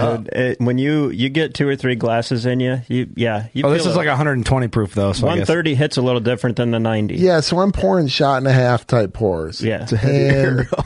and you think about it, a shot of Jack. Jack is what, 90 or 80? 85. Yeah. 80. Jack's Actually, 85? regular Jack's 80. Used to be 85, then they cut So it down regular to 80. Jack's 80. So we're basically drinking 1.5 of regular Jack. So then, but we're drinking 1.5 pours. So we're like almost drinking like 3 shots every one of these. yeah, but I feel like it hits different, dude. It does. God damn. It does. Yeah. This That is, the 120, 130 type stuff, you can tell the difference. Dude, I feel I'm like not a mathematician. I feel like whiskey makes you want to beat on somebody. That neck tattoo should start to come out. starting to glow. My inner white trash is like. You're glowing. You see those? That's why you're so hot. Your tattoos are burning. Skin. There's a wife beater under that hoodie for sure. You ever seen Theo Von's skit where he's like, "Yeah, Monster 8 energy makes you want to go home and beat on your wife." No, it just makes you feel hot, dude. Yeah, it's getting hot in here. The cedar walls is almost like a sauna. Dude, this is fun. It's a whiskey room right now. Absolutely. Was your progression through whiskey like mine, where when you're 16 to 20 years old, you just burn yourself out on Jack Daniels and Southern Comfort and all the Windsor and all the shitty whiskey that you can drink for $1 at the well. I mean, my dad always had a 175 of Jim Beam laying around. Yeah, really? Oh God, he Old still Kessler. to this day has a 175 of Jim Beam. So Kessler and Cokes with a Jim Beam. So yeah, 15, 16, stealing Jim Beam out of my dad's bottle, heading out with the buddies. Fill up a just a water bottle with whiskey and head out. So I got indoctrinated into Jim Beam at a young age. I was kind of a late bloomer in northern Wisconsin at 15, but I was an avid ice fisherman, and it's almost impossible to ice fish and be sober at the same time. Yeah. So you Dude, I never do whiskey, like bourbon and whiskey in general was like really never on my radar. I mean, shots of it, of like the cheap shit, and I think that's what gave me like such a bad type vibe to it. Is that's the only time I ever did it. It was kind of a gag. It was like, oh, we're doing a shot of fucking Kessler, and I'm the like, worst stuff you can get. Or like bourbon. Windsor whiskey, Canadian whiskey is what we drank. I drank gallons of that shit. Like you're gonna just. I do love like Crown Royal. I like Crown. I love You gotta Crown's work good tomorrow? whiskey. Yeah. Oh, fuck it. Well, I do have. You're just an engineer. Get away Dude. from me. Come on. What are you engineering? It doesn't have to Not be that bourbon. precise. But I will say, as I got It's older, close like enough. my progression with bourbon Military. went from, in my 20s to, drink as much and as cheap a stuff as you can to, honestly, I think Bullet was kind of my gateway into, okay, that's a nice $30 bottle and it does taste better than the rest. Yeah, so for then sure. I started, just drinking it with water or drinking it in an old fashioned or whatever. And then kind of progressed into, not stuff that on this level, but nice bourbon and just kind of drinking it on the rocks or drinking it in an old fashioned or whatever. That's a good point. But There's few things better than a good old fashioned. I love a good old fashioned. Austin got our whole Just crew love a hooked nice on old fashioned. Dude, they're so good. fish And that's fry? what got me hooked, like not hooked, into whiskey a little more, was like the old fashioned game.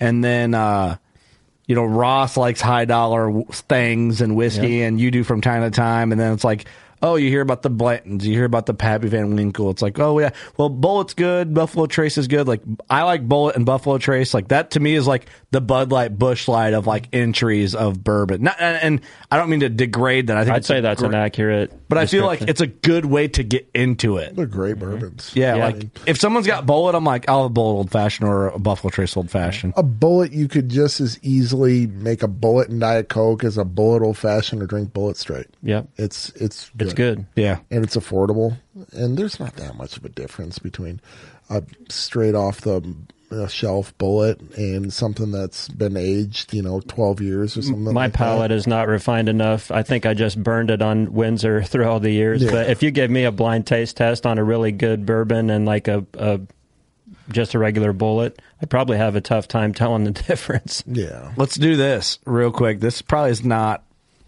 We're deep enough in this podcast. Kids aren't going to listen. But they got bored when we first started talking about bourbon talk. So they're like, this way over my head. Yeah. Doug, how old were you when you first drank, and what was your alcohol? I think I was. Was it in hunting camp or was it out of hunting camp? No, this was way back. I think I was at a friend's house. I think I was 13 or 14. It was some Canadian knockoff whiskey, Probably Windsor. and I died. That'll do it. I hugged the toilet all night. Yeah. Good learning lesson. Yeah. Did you ever Probably drink? Probably don't like whiskey or bourbon anymore. Growing up in It's from the hunting start. camp with like the adults, your dad or your uncles or anything, or cousins or whatever, did you ever drink? Did they ever like make you drink, or did you try to drink with the boys, or like were you ever allowed like a hall pass to do it with the boys? No, not really. I think maybe once, like if someone killed a buck, because we didn't really kill many deer, Yeah. because we just did deer drives and stuff. But if someone killed like a buck, I think maybe I got to have like a sip of a beer or a drink of a beer. Yeah. Definitely not Wisconsin. Kind of like your uncle being like, have a drink, Doug. Yeah, I guess it's like, you want one? It's like, I looked at my dad and just like, get the nod for approval. Hell yeah, I do. Dude, that's kind of like a cool thing, man. It's like a. It's It's a crazy, rite like, of passage. Yeah, once you get the nod, like Yep. from your dad that it's fine. You're a man now. It's a special thing. It's a Yeah. rite of passage. Yeah. A Midwestern thing, I think. I mean, For sure. There's nothing wrong with that. I What think about if I you? had- like if you had a son, you'd want his first beer to be with you, wouldn't When you? it's Yeah. right. When it's right. Yeah, Yeah, yeah. for sure. When Eric shoots at 200 next year, I'm going to bring a really nice bottle down. waiting on that. How's it get nicer? No, nicer than this. Oh yeah. Oh fuck. Well, how old are you when you first Eric drank? does? When Eric does, yeah. What the fuck does that mean? I think that's Eric's Team like Eric all the way. Damn, right are you there. Team Eric? I've been Team Eric since the beginning. Because I don't like bourbon? What the fuck? I shoot for the underdog. I'm with you, dude. But I love you, Doug. I had a feeling you were going to win. I had a feeling you were going to pull it out, so I had to root for the odds underdog. they pulled in your favor. Well, duh. I loved Eric's confidence, though, and that's He was what's a very important. confident man. It was fun. Dude, he was so confident. I'm like, fuck, dude. He might. I mean, there's something in confidence like that. That's why someone likes a confident underdog. When you believe that you're going to do it. Hey, he ran into 3 big boys. He could have pulled it off. This ain't no movie. Hey, when it was early Ain't no January, fairy tale Peter Pan. Fairy tale. That's his life, boy. when it was early January, talking to Eric, it was getting a little heartbreaking. Yeah. He really wanted that, but he handled the chip well. Dude, like he took it on the chin. Yeah. A lot better Eric than I made would have. that chip his bitch. Yeah. I would have been dying. My first was Malibu at 13. Malibu, nice. Yep, that was it was all uphill from there. Uphill. It doesn't get much worse than Malibu. So yeah, Like white bottle get Malibu. hammered?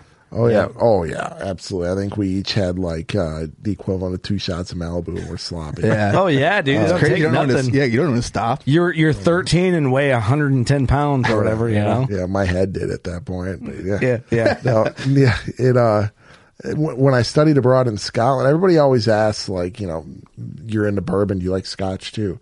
I studied abroad in Scotland and just got absolutely annihilated on smoky, peaty Man, Scotch it is one different. night. And puked my brains out. So you're not a Now Scotch guy. I can't even smell the Dude, it is stuff. so different. We got to do a taste of Scotch after this just so you can taste the difference. Yeah. Yeah, I would like to, now I'd have my palate's like prepared for It is freaking strong. How old were you, Austin, when you first drank, and what was it? I remember one of my first experiences. Of course, I had the beer with Dad when I was 12 years old, probably. But when I was 15 and got out kind of running with my friends, of course, it was hard to get booze back then. Like, we didn't have any adults with us, so you had to have somebody that was in their 20s to get booze for you. brother or something. Yeah. So we had a campfire, and everybody had the tents pitched around, and we got it was like a small bottle of Captain Morgan, and then a small bottle of Apple Pucker, and we just passed that around and drank it straight out of the little bottle between like 10 of us, and Just got trashed. just got trashed off 2 little bottles.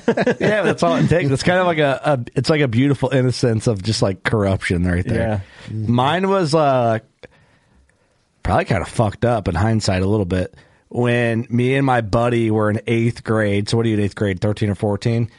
We were dating sophomore girls when we were in 8th grade, and they thought it'd be funny to get us drunk because they were already drinking, and they got us drunk on Apple Pucker.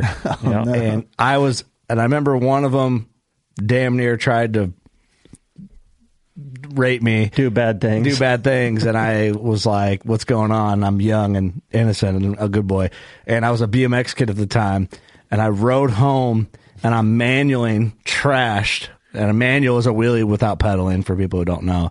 And it takes balance. And for some reason, I'm manualing at full speed and just loop out backwards and just road rash up my arms. And I was like, damn. Thought you had it. Thought I had it. I felt confident. It's my first liquid courage experience, and it didn't work out. And then I don't remember my first, so I would have been 8th grade-ish, summer going into 8th grade, probably when that happened. I don't honestly remember my first beer in hunting camp, but I do remember being younger than 21, drinking with the guys in camp. And there was this one guy named Mike that he would stay up and drink with me. And he's like, I just like to stay up and see how many beers Kirk can put down at 19 just to see if he can hang. And, At 19, hell, you're probably a pro by 19. oh yeah, I was a pro at 19, we'd drink beer till freaking 2 a.m, Yeah. get up 2 hours later and go hunting, Hell, at 19, I was in my prime. Yeah, oh yeah. It's like For sure. never got hung over, No. drinking aluminum can Coors Lights and Dude, at Miller 19, Lights with 19, you're college age. Yeah. That's when you wake up and start drinking in the feeling like a morning. champ. Yeah, I'm trying to think though before that, I don't really know if I did drink beers younger than that in camp, I don't I might have, but it wasn't if it was like a beer or something Yeah, to nothing crazy. Yeah, but it wasn't like a real memorable experience. I'm like, I'm having the holy beer. You know? Yeah, I don't remember the first beer, but I do remember that first hard alcohol experience. Yeah, I remember the first time drinking, you know. Yeah, it kicks you in the teeth. But at the time, we were some babes at our age, you know. I remember the first taste of chewing tobacco. Oh, did your dads ever give you like, oh, what's that, Dad? And give you a little dip of chewing tobacco? Just to laugh at you. Oh, God. I had to find out on my own. Oh, boy. I did too. I borrowed some from a buddy and had cold sweats for 48 hours and puked my fucking brains out. Yeah, well, the stuff really goes to your head. I mean, way stronger. Yeah, If when you're not used to it. Oh, you put a big old horseshoe in or something thinking you're going to be a hero. And you're Trying to show off already your best friend. you're already 12 beers down. Yeah, if there is kids listening to this, don't be don't be cocky. You're not a hero. That's when not it comes the to move. chewing tobacco. The tobacco always wins. It does. Yeah. Alcohol will get you, but tobacco is guaranteed to get you. Oh, you'll get the spins. Yeah. For sure. I don't Cold know how sweats. guys like continue to do it after like getting the spins the first time. I don't know how like you go back. Like I've tried it. Like I did it, got sick, and I tried it again. And just like the tobacco buzz is not for me.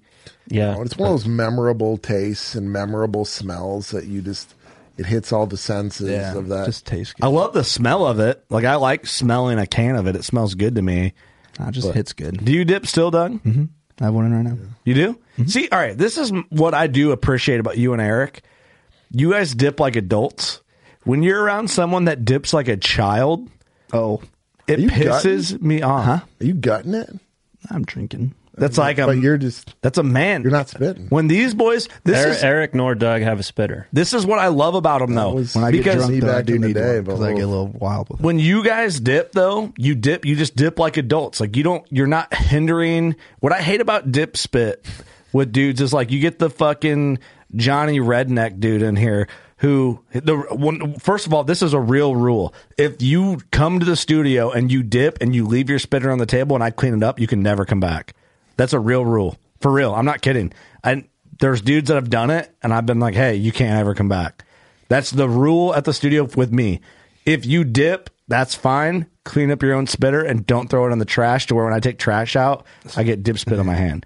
That's why I love when Doug and Eric dip. I'm like, you guys dip like adults. You see the kids, they got this big nasty fucking cup with a napkin in it, and there's fucking loose chew, and it's all on their fucking teeth.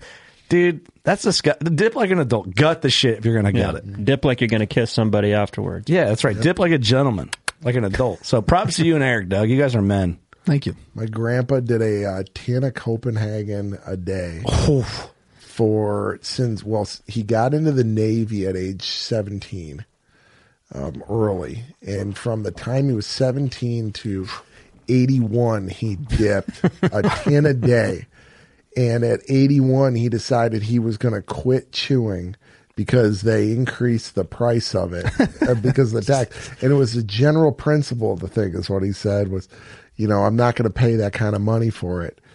He was an asshole for about 6 months of not chewing. We told him, you ought to start chewing again if it hasn't killed you yet. I'll go buy it again. If it hasn't killed you yet, it's not going to kill you. You're 82 years old now. So I'd almost be scared to see what it would do if you quit at 80 years old. The guy dipped 23,360 cans a day. He never left the house unless Times that by just like once a week he'd leave to go $3. get another couple logs of chew, and he'd throw them in the freezer and pull a tin out every day, and just a big Right? old. Isn't that always right? had a horseshoe in his lower lip. Did I do I'm not good at math, but did he do the? How old was It he? had to have been 17 81. to 17.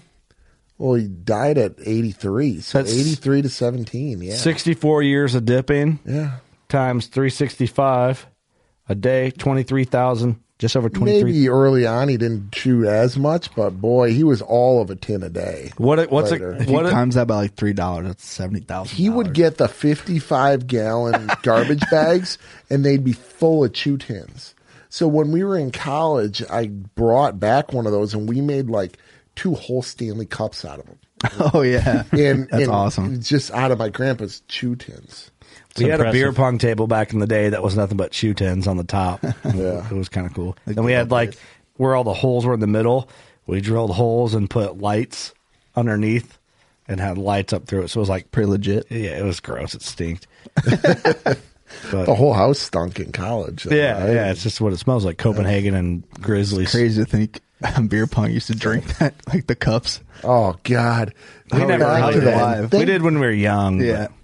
Those cups would roll around on the ground, and you put them back in. And you'd it find basically hair in it. hairs in the beers and everything. Like, oh God. Drinking, man, drinking. I'm glad that I do enjoy beer pong, but I'm glad like The water. Yeah, the water. I'm glad that we've graduated to this. Yeah. Yeah, we're drinking fine bourbon. We didn't We work too damn Look at us hard, right, now. Austin? We- We work too Right. damn hard to not drink good So- bourbon on the weekend. in right. a long podcast. We've sampled 2 bourbons, not the. No, we got to 3. Well, Oh, we we're- did do 3. Well, I'm on my second. I've tried 3 glasses, but only 2 of them are different. What am I on? You are on number 3, but you've only had 2. I'm on the Blantons. You're on the Bland's. Okay. Blands. So we went William LaRue Weller, Elijah Craig. I skipped you, Elijah Craig. you were the only one that had the Elijah. I haven't tried that one yet. Elijah Craig's beautiful. I kind of want I'm to try gonna that try it. tequila. Tequila. What's this tequila? This is a Don Julio 1942. This is what the rappers all rap about. Yeah, exactly. Look at that bottle. It just looks. So this is fancy a as Añejo, fuck. and the reason I brought this was because this is kind of the progression of alcohol connoisseurs, and the new thing now that a lot of people are getting into is these aged tequilas. So this is an Añejo, which means it's aged. It's a brown tequila. A lot of times you'll see these aged in like old whiskey barrels and things like that. The rums and the tequilas can be aged in old wine barrels or old whiskey barrels. In order to be bourbon, like I said before, it has to be a brand new American white oak barrel charred. So then once those are done, they're one-time use, and Kentucky or the other places that are making these bourbons, they'll send them down to like the Florida, like the Bahamas and places like that for rum, or they'll send them down to Mexico for tequila, and then they can reuse those and rechar them and do things. So the Añejo would be from a charred barrel. So it's aged in a similar fashion to bourbon, but like a Blanco would be just a straight aged uncharred barrel, and the Añejo would be in like more of a charred barrel, a little smokier. Interesting. It's like fucking great bottle. What do you know much about rums? A little bit. I've been to the Cruise on Rum factory and done the tour there and things like that. Because I think like I like rum. I think my palate is like I favor rum. It's like I need to get maybe deep in the rum game. Maybe I'd enjoy that. Well, so in order to make alcohol, you have to have sugar, and the yeast feeds on the sugar, and then that creates alcohol, and then you boil the alcohol off. So in the United States, to make bourbon, you use corn. Corn breaks down. You basically make beer out of it and then boil it off, and that's where the sugar comes from. Whereas for rum, they're really just taking sugar. They just take sugar cane, sugar, raw sugar. Maybe that's why I like it. Yep, it's tasty. Well, we found out we had that conversation the other week. I was like, yeah, I'm trying not to drink beer for a month just to see how I feel. Like, I just drink a lot of beer with like the carbonation and the calories. It's like, what if I just don't drink beer for a month? Let's see what happens. And I was drinking rum, and these guys, it was Austin and Scott Bakken, were like, well, yeah, but rum's got a ton of sugar in it. And I'm like, yeah, does it though? Like, I always hear that, but I thought white rum didn't, because that's what I'm drinking. And we looked it up, and it doesn't have any sugar in it. White rum has no sugar in it? It turns out any rum that's distilled has no sugar in it. The sugar doesn't carry over the carbohydrates. When it's distilled. Yeah. So I didn't realize that. Yeah. Yeah, well, I mean, if you're making pure alcohol, then you're really just getting ethanol through the still. Well, So, Straight gas. We thought, like, what'd you say? It was like the old, like, pirate way to, like, transport sugar. Well, rum was invented to transport sugar. Basically, that's why rum was invented, was to move sugar. So, but I just always assumed that rum had a ton of sugar in it. That's what I've always been told. And when we looked it up, it doesn't. wow. I don't know. Maybe some does and some doesn't. But Oh, that's cool. the white rum we have here, when I hit it with a Google, has no sugar. And what brand is what's It's just your- Captain Morgan. I can't remember what one is. Captain. Captain White Rum. Yep. So it's clear, you know. And then even the spice room said there's no sugar in it. Only double Google. Yeah, let's look it up just to make sure we're not. No, idiots. it's being made with sugar. Mm-hmm. It's got to be made with sugar, but it's not carrying over, I guess, right? 0 grams of sugar. Does rum have sugar? Yeah. Rum is a liquor made by fermenting and then distilling sugarcane molasses or sugarcane juice. The distillate, I can't read. Distillate. A clear liquid is usually aged in oak barrels. Rum is produced in nearly every sugar-producing region of the world, such as Philippines, where, that's a word I can't read, is the largest producer of rum globally. Tanduay. Nutrition facts, rum, 80 proof, 64 calories, 0 grams of sugar. There's pretty much nothing in it. There's 1 milligram of potassium. That's because they're probably distilling it out so high that it's pure. So they're probably distilling it out at like 180, 190 proof or something like that. Yeah. And then cutting it back down. It's high in calories.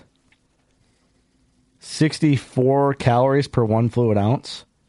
Yeah, that's not a lot. Pretty low. But the calories got to be coming from somewhere. I would assume it'd be sugar, but it says 0 grams. Potassium. I don't fucking know. I don't know. That smells pretty spicy. Plus Google's lying. I don't think it's going to change my mind. It's tasty. It's more mild than this stuff. It's not as high. I'll try a little bit of that. Yeah, pour me some of that in a solo cup if you got a spare solo cup somewhere. Yeah, that's a good one to just take a little sip of. Because this is not something, once you sip it, you're going to realize you don't need to mix like salt and lime with something like this. This is more See, I just got back from Mexico, so I do have I do have what I've been told is a nice tequila here at the studio already. If it is it, I don't know. Like a Blanco? Like a white tequila? Let me go grab it. So when my dad was alive, he managed landfills for a living all over Illinois. And he had a lot of guys that were Hispanic that worked for him, and a lot of those guys liked my dad because he put the effort in. Like my dad was taking Rosetta Stone to learn Spanish so he could talk to his guys, and he really like the guys that work for him, and they appreciated it so much they brought him tequila, and they were like, "Hey, try this," and my dad gave me the bottle because he didn't drink at the time. And I don't know if I think I've drank it, but I don't know what it is. It's just a clear bottle. I don't know. Let me go grab it, but. And it might just be like an off-the-shelf good whiskey. I don't know. But let me go grab it real quick. I'm not even a tequila guy. That was a pretty generous pour. that was copious. I like where you're going with this. Oops. And this is the moment of the night where you text your wife and say, yeah. I'm not going to need that ride home. We're sticking her up. Remember that gasoline I was talking about? Yeah, we're watching old DVDs of Monster Bucks tonight. It smells good. It does smell good.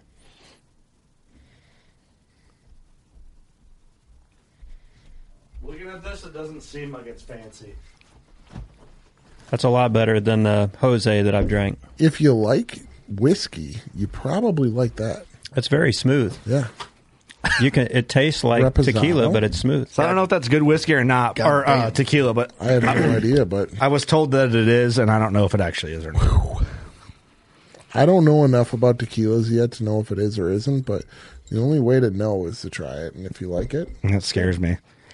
When I was in Mexico, we were doing shots of tequila, and they just have lime, so I was salt and lime because whatever. But there was another liquor there. It was like tequila, but not. It was made from another plant similar to agave. Mezcal?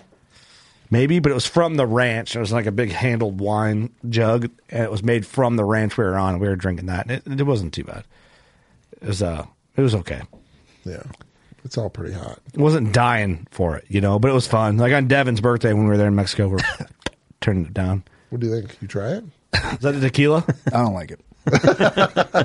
God damn. What's the alcohol in that? What's the percent? I don't even know. It's low 40. Is there a 40, solo so cup it's you can 80 pour? proof. You have a solo cup? It's almost water. I don't know if I have an unused one. That one's got water. That one's got water. Okay, let me finish my bourbon here, and then I'll dive into some of that tequila. Yeah. Rinse your glass out in that. Well, boys, we've done a very booze-heavy podcast. A good hunting story and some booze. It's fun, though. Fun to learn about bourbon. And I'm not shutting the podcast down. We can still go.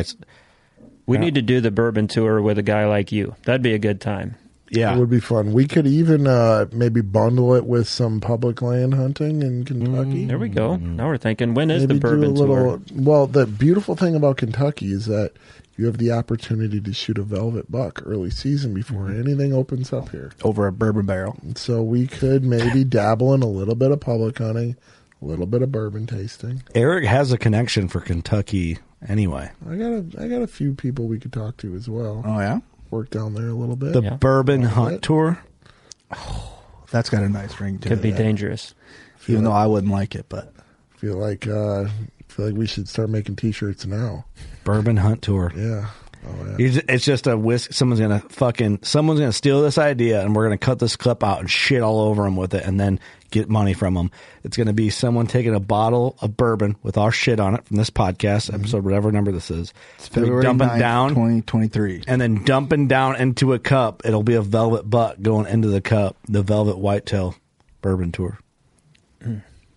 Sounds delicious. That's a T-shirt. Sounds I think delicious.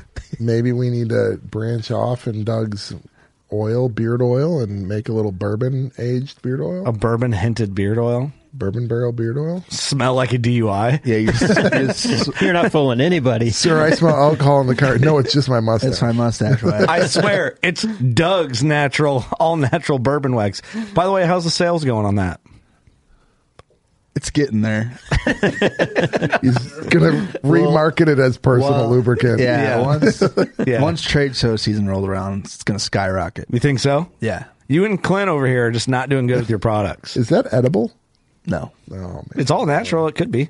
I just don't think I It did. doubles as bowstring wax. Now that's how you're going to sell it. I don't know. Would it work as bowstring wax? I think it would. Fuck yeah, why would it not? It's all natural. I don't know. I just don't want people putting on their bows and fucking everything up. You want to put chemicals? No, why would it not work? For sure it would work. It'll work. It's all natural. all right. Put You know all what? this I'm chemical on your bowstring. I'm buying a tin. Just put it on your mustache or your beard. Dude, all I'm right, buying one. I want a live review. I'm going to go get something for you. Yeah. Since we're smelling and tasting. Oh, okay.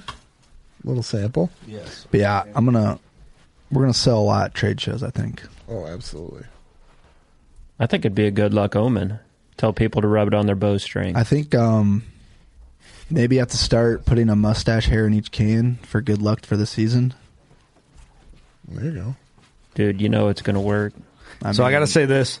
This is the most underrated product we have on workingclassbowhunter.com. My mustache. It's very underrated, I'm telling you. The Working Class for Your Ass 40-acre vanilla soap. Ooh. Smells delicious. I think this came off as a gimmick, like kind of fake. We've sold a lot of it. It's insanely good. This is legit. Like it's a collab with us in the Antler Shed store. Bucky's wife hand pours these. It's just a collab we're doing, but it's our own line of soap, our own flavor. Give that a little sniff. Get a whiff on that. You can have that. Put it on your ass. Oh, that smells. It's got a loofah in it. So, are there some fibers in here? It's loofah. I was kind of hoping it was Doug's mustache, but Well, use your imagination. I'll give you a hair. Doesn't that smell good? it smells amazing. Yeah. It's natural. 40-acre oak. I'm going to have to buy a bunch. No, take that home, wash your balls with it, and see what your wife thinks. She'll be impressed. Does it exfoliate? Fuck yeah, it does. There's all that loofah in there. Scrub your ass with it. Working Class for your There ass. actually is loofah Yeah. integrated Yeah, it's like into it. embedded Legit. in it. Yeah. It's in there. It's under the label, so it's hard to see, but you can feel it in there. Oh. That's high tech. It's good shit. Leah is like a Try it huge out. fan of That's it. all we use. Yeah. My buddy Tyler is like real big on like bar soap, and he bought a couple of them. He's like, just so you know, I'm only buying soap from you. Yeah. No, it's legit. Like, Leah's picky on her soap, and that's all we use. Did you just become my soap dealer? I'll take it. Hey, first one's free because we know you'll come back for more. Oh, yeah. That's how you Not get. my mustache That's how we wax, get them. though. Get him hooked. Sam, yeah, I get high on my own supply. That's what drug dealers say. I heard on a rap song once. Well, dude, I thought I was going to try tequila on this one, but I don't think I'm going to make it that far. You want to try it? A little bit of that. I think I I'm good. got some on ice right there. You want to try a little sample? Yeah. It's really smooth, honestly. It's I'm worth not a it. huge tequila guy, but it's pretty smooth. Ooh, good Damn, that's sound aggressive. Clean that out. Hear that? sound effect. Heavy bourbon as I spill on our mixer. You can do it. It's only 80 proof. It's like water. I shouldn't have smelled that. Oh.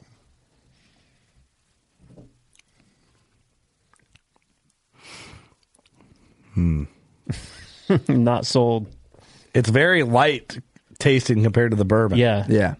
But I'm just comparing it to what I've tasted like with Jose, like cheap tequila. It's good. Yeah. I guess I don't drink enough tequila to know. If you're going to take just a raw glass and drink Patron versus sipping this and you're a bourbon guy, you're going to I'd go with that. That has Yeah, a for really sure. good flavor. I will say I think it's good. Like, it's not like ugh, like that, like a lot of tequila I've had, where you try to shake the fucking nightmares like out of salt. your... Yeah, you try to shake the nightmares out. You know? Like, I'd be the am I diet. going to wake up with my pants on tonight? Yeah. I'd be the Diet Coke guy with that. I'd take that and I'd put it in a margarita. I'll make an awesome margarita. Dude, One hell that'd be of a marg. dangerous. Should I'll we tell try you, to like- make an old fashioned with this? With tequila? Why not? I don't even want to think about that. I do the margarita, but I don't know about an old fashioned. Think about that. People are gonna hate on me. I want to make old fashions with all this bourbon. We'll back it off. We'll go down to the regular bullet for the old fashioned. After drinking it straight, I'm like, oh, this would be nice in a fucking old Always fashioned. buy another bottle. Yeah, that's right. Just money. Yeah. Well, I'll make more. Just money. Well, dude, I think this is going to close her out, man. It's a ton of fun. I couldn't have anticipated how much fun this was. Yeah. Really? It's a good time. Yep. Good. Well, hey, where can people find you if they want to find you? See pictures of this lion, your elk, your deer you kill, anything. Yeah, you can look me up on Instagram at Public Landrew. We also, a couple years ago, my brother-in-law, best friend, passed away. He was U.S. Marshal and a Marine. We have a nonprofit. It's at RKM 4848, where we're raising money for a scholarship fund for him. And so you can donate there or look us up on Facebook at RKM 4848. Okay, cool. And we're raising money for local law enforcement in the St. Louis area and his scholarship fund. So That's very awesome. cool. That's awesome, you guys. Yep. Cool. Well, give me the links to that stuff. We'll put it in the episode description. Absolutely. And post that up. Dude, ton of fun. Ton of fun. Thank you. Thanks for coming. Absolutely. Thank you for bringing us gifts, and this was awesome, dude. It really was. Like, I don't know if We'll you've have to ever do it done again. anything like this on the No, podcast. this is great. Thanks a lot, man. Yep. I had an absolute blast. So Well, we did too. Anytime. Eric missed out. I Eric think missed out big time. I think I'm going to continue to drink bourbon tonight, even after this podcast. Now let's go to the bar and jam some tunes and enjoy we go. ourselves. Let's do it. It's a celebration. It's a celebration. It's a celebration. bitches. Austin, Doug, you got anything? Thanks for coming. Thanks for the bourbon. It was great. Guys. That's a great time, man. Thanks for all the support through the years, too. Yeah. Yeah, that's a big deal. Thank you so much for that. And the past gifts of bourbon and just, online support and all that. It's been awesome. I love everything that you guys do. I mean, the progression, watching you guys from the beginning till now, it's impressive. And the distance you guys have made it so far, I can't imagine how much farther you're going to go. So, Well, thank you so it's much. Great for the industry. And your compliments when you first walked in the studio were much greater than Scott Balkins. I don't think you do any worse, but they're I'm great. surprised you guys were able to put something together like this. I thought you guys would have dirtier carpet. Man, This is way nicer than the trailer I expected. This is actually really nice. Yeah. Wow, you guys aren't pieces of shit. It doesn't smell like I thought it was going to smell. Dude, that's pretty much what Scott did. I mean, but he meant well by it. Yeah, it was a compliment, but it was a backhanded compliment. Yeah, backhanded compliment. Yeah, it's like, hey, I'm right here. You just said Steve. all that out loud. Did you mean to? Well, when you look at his sites and you look at his stuff, you realize that guy has some serious standards. He does. And you just gotta, hey, that's the kind of guy you want to be affiliated with. It I is think we true. lived up to his standards. Oh yeah. After that, all he was like, I'm proud of you guys. Yeah. So I'm like, wow, okay, well, there it is. There it is. There's the other half of that dirty fucking backhanded compliment you just gave us. It's pretty funny. Yeah. Awesome, man. Well, thank you for everything. Check them out. Hope you guys enjoyed this story. That's it. You know what to do. Go shoot your bow. Taste some bourbon. Oh. We love you. Peace.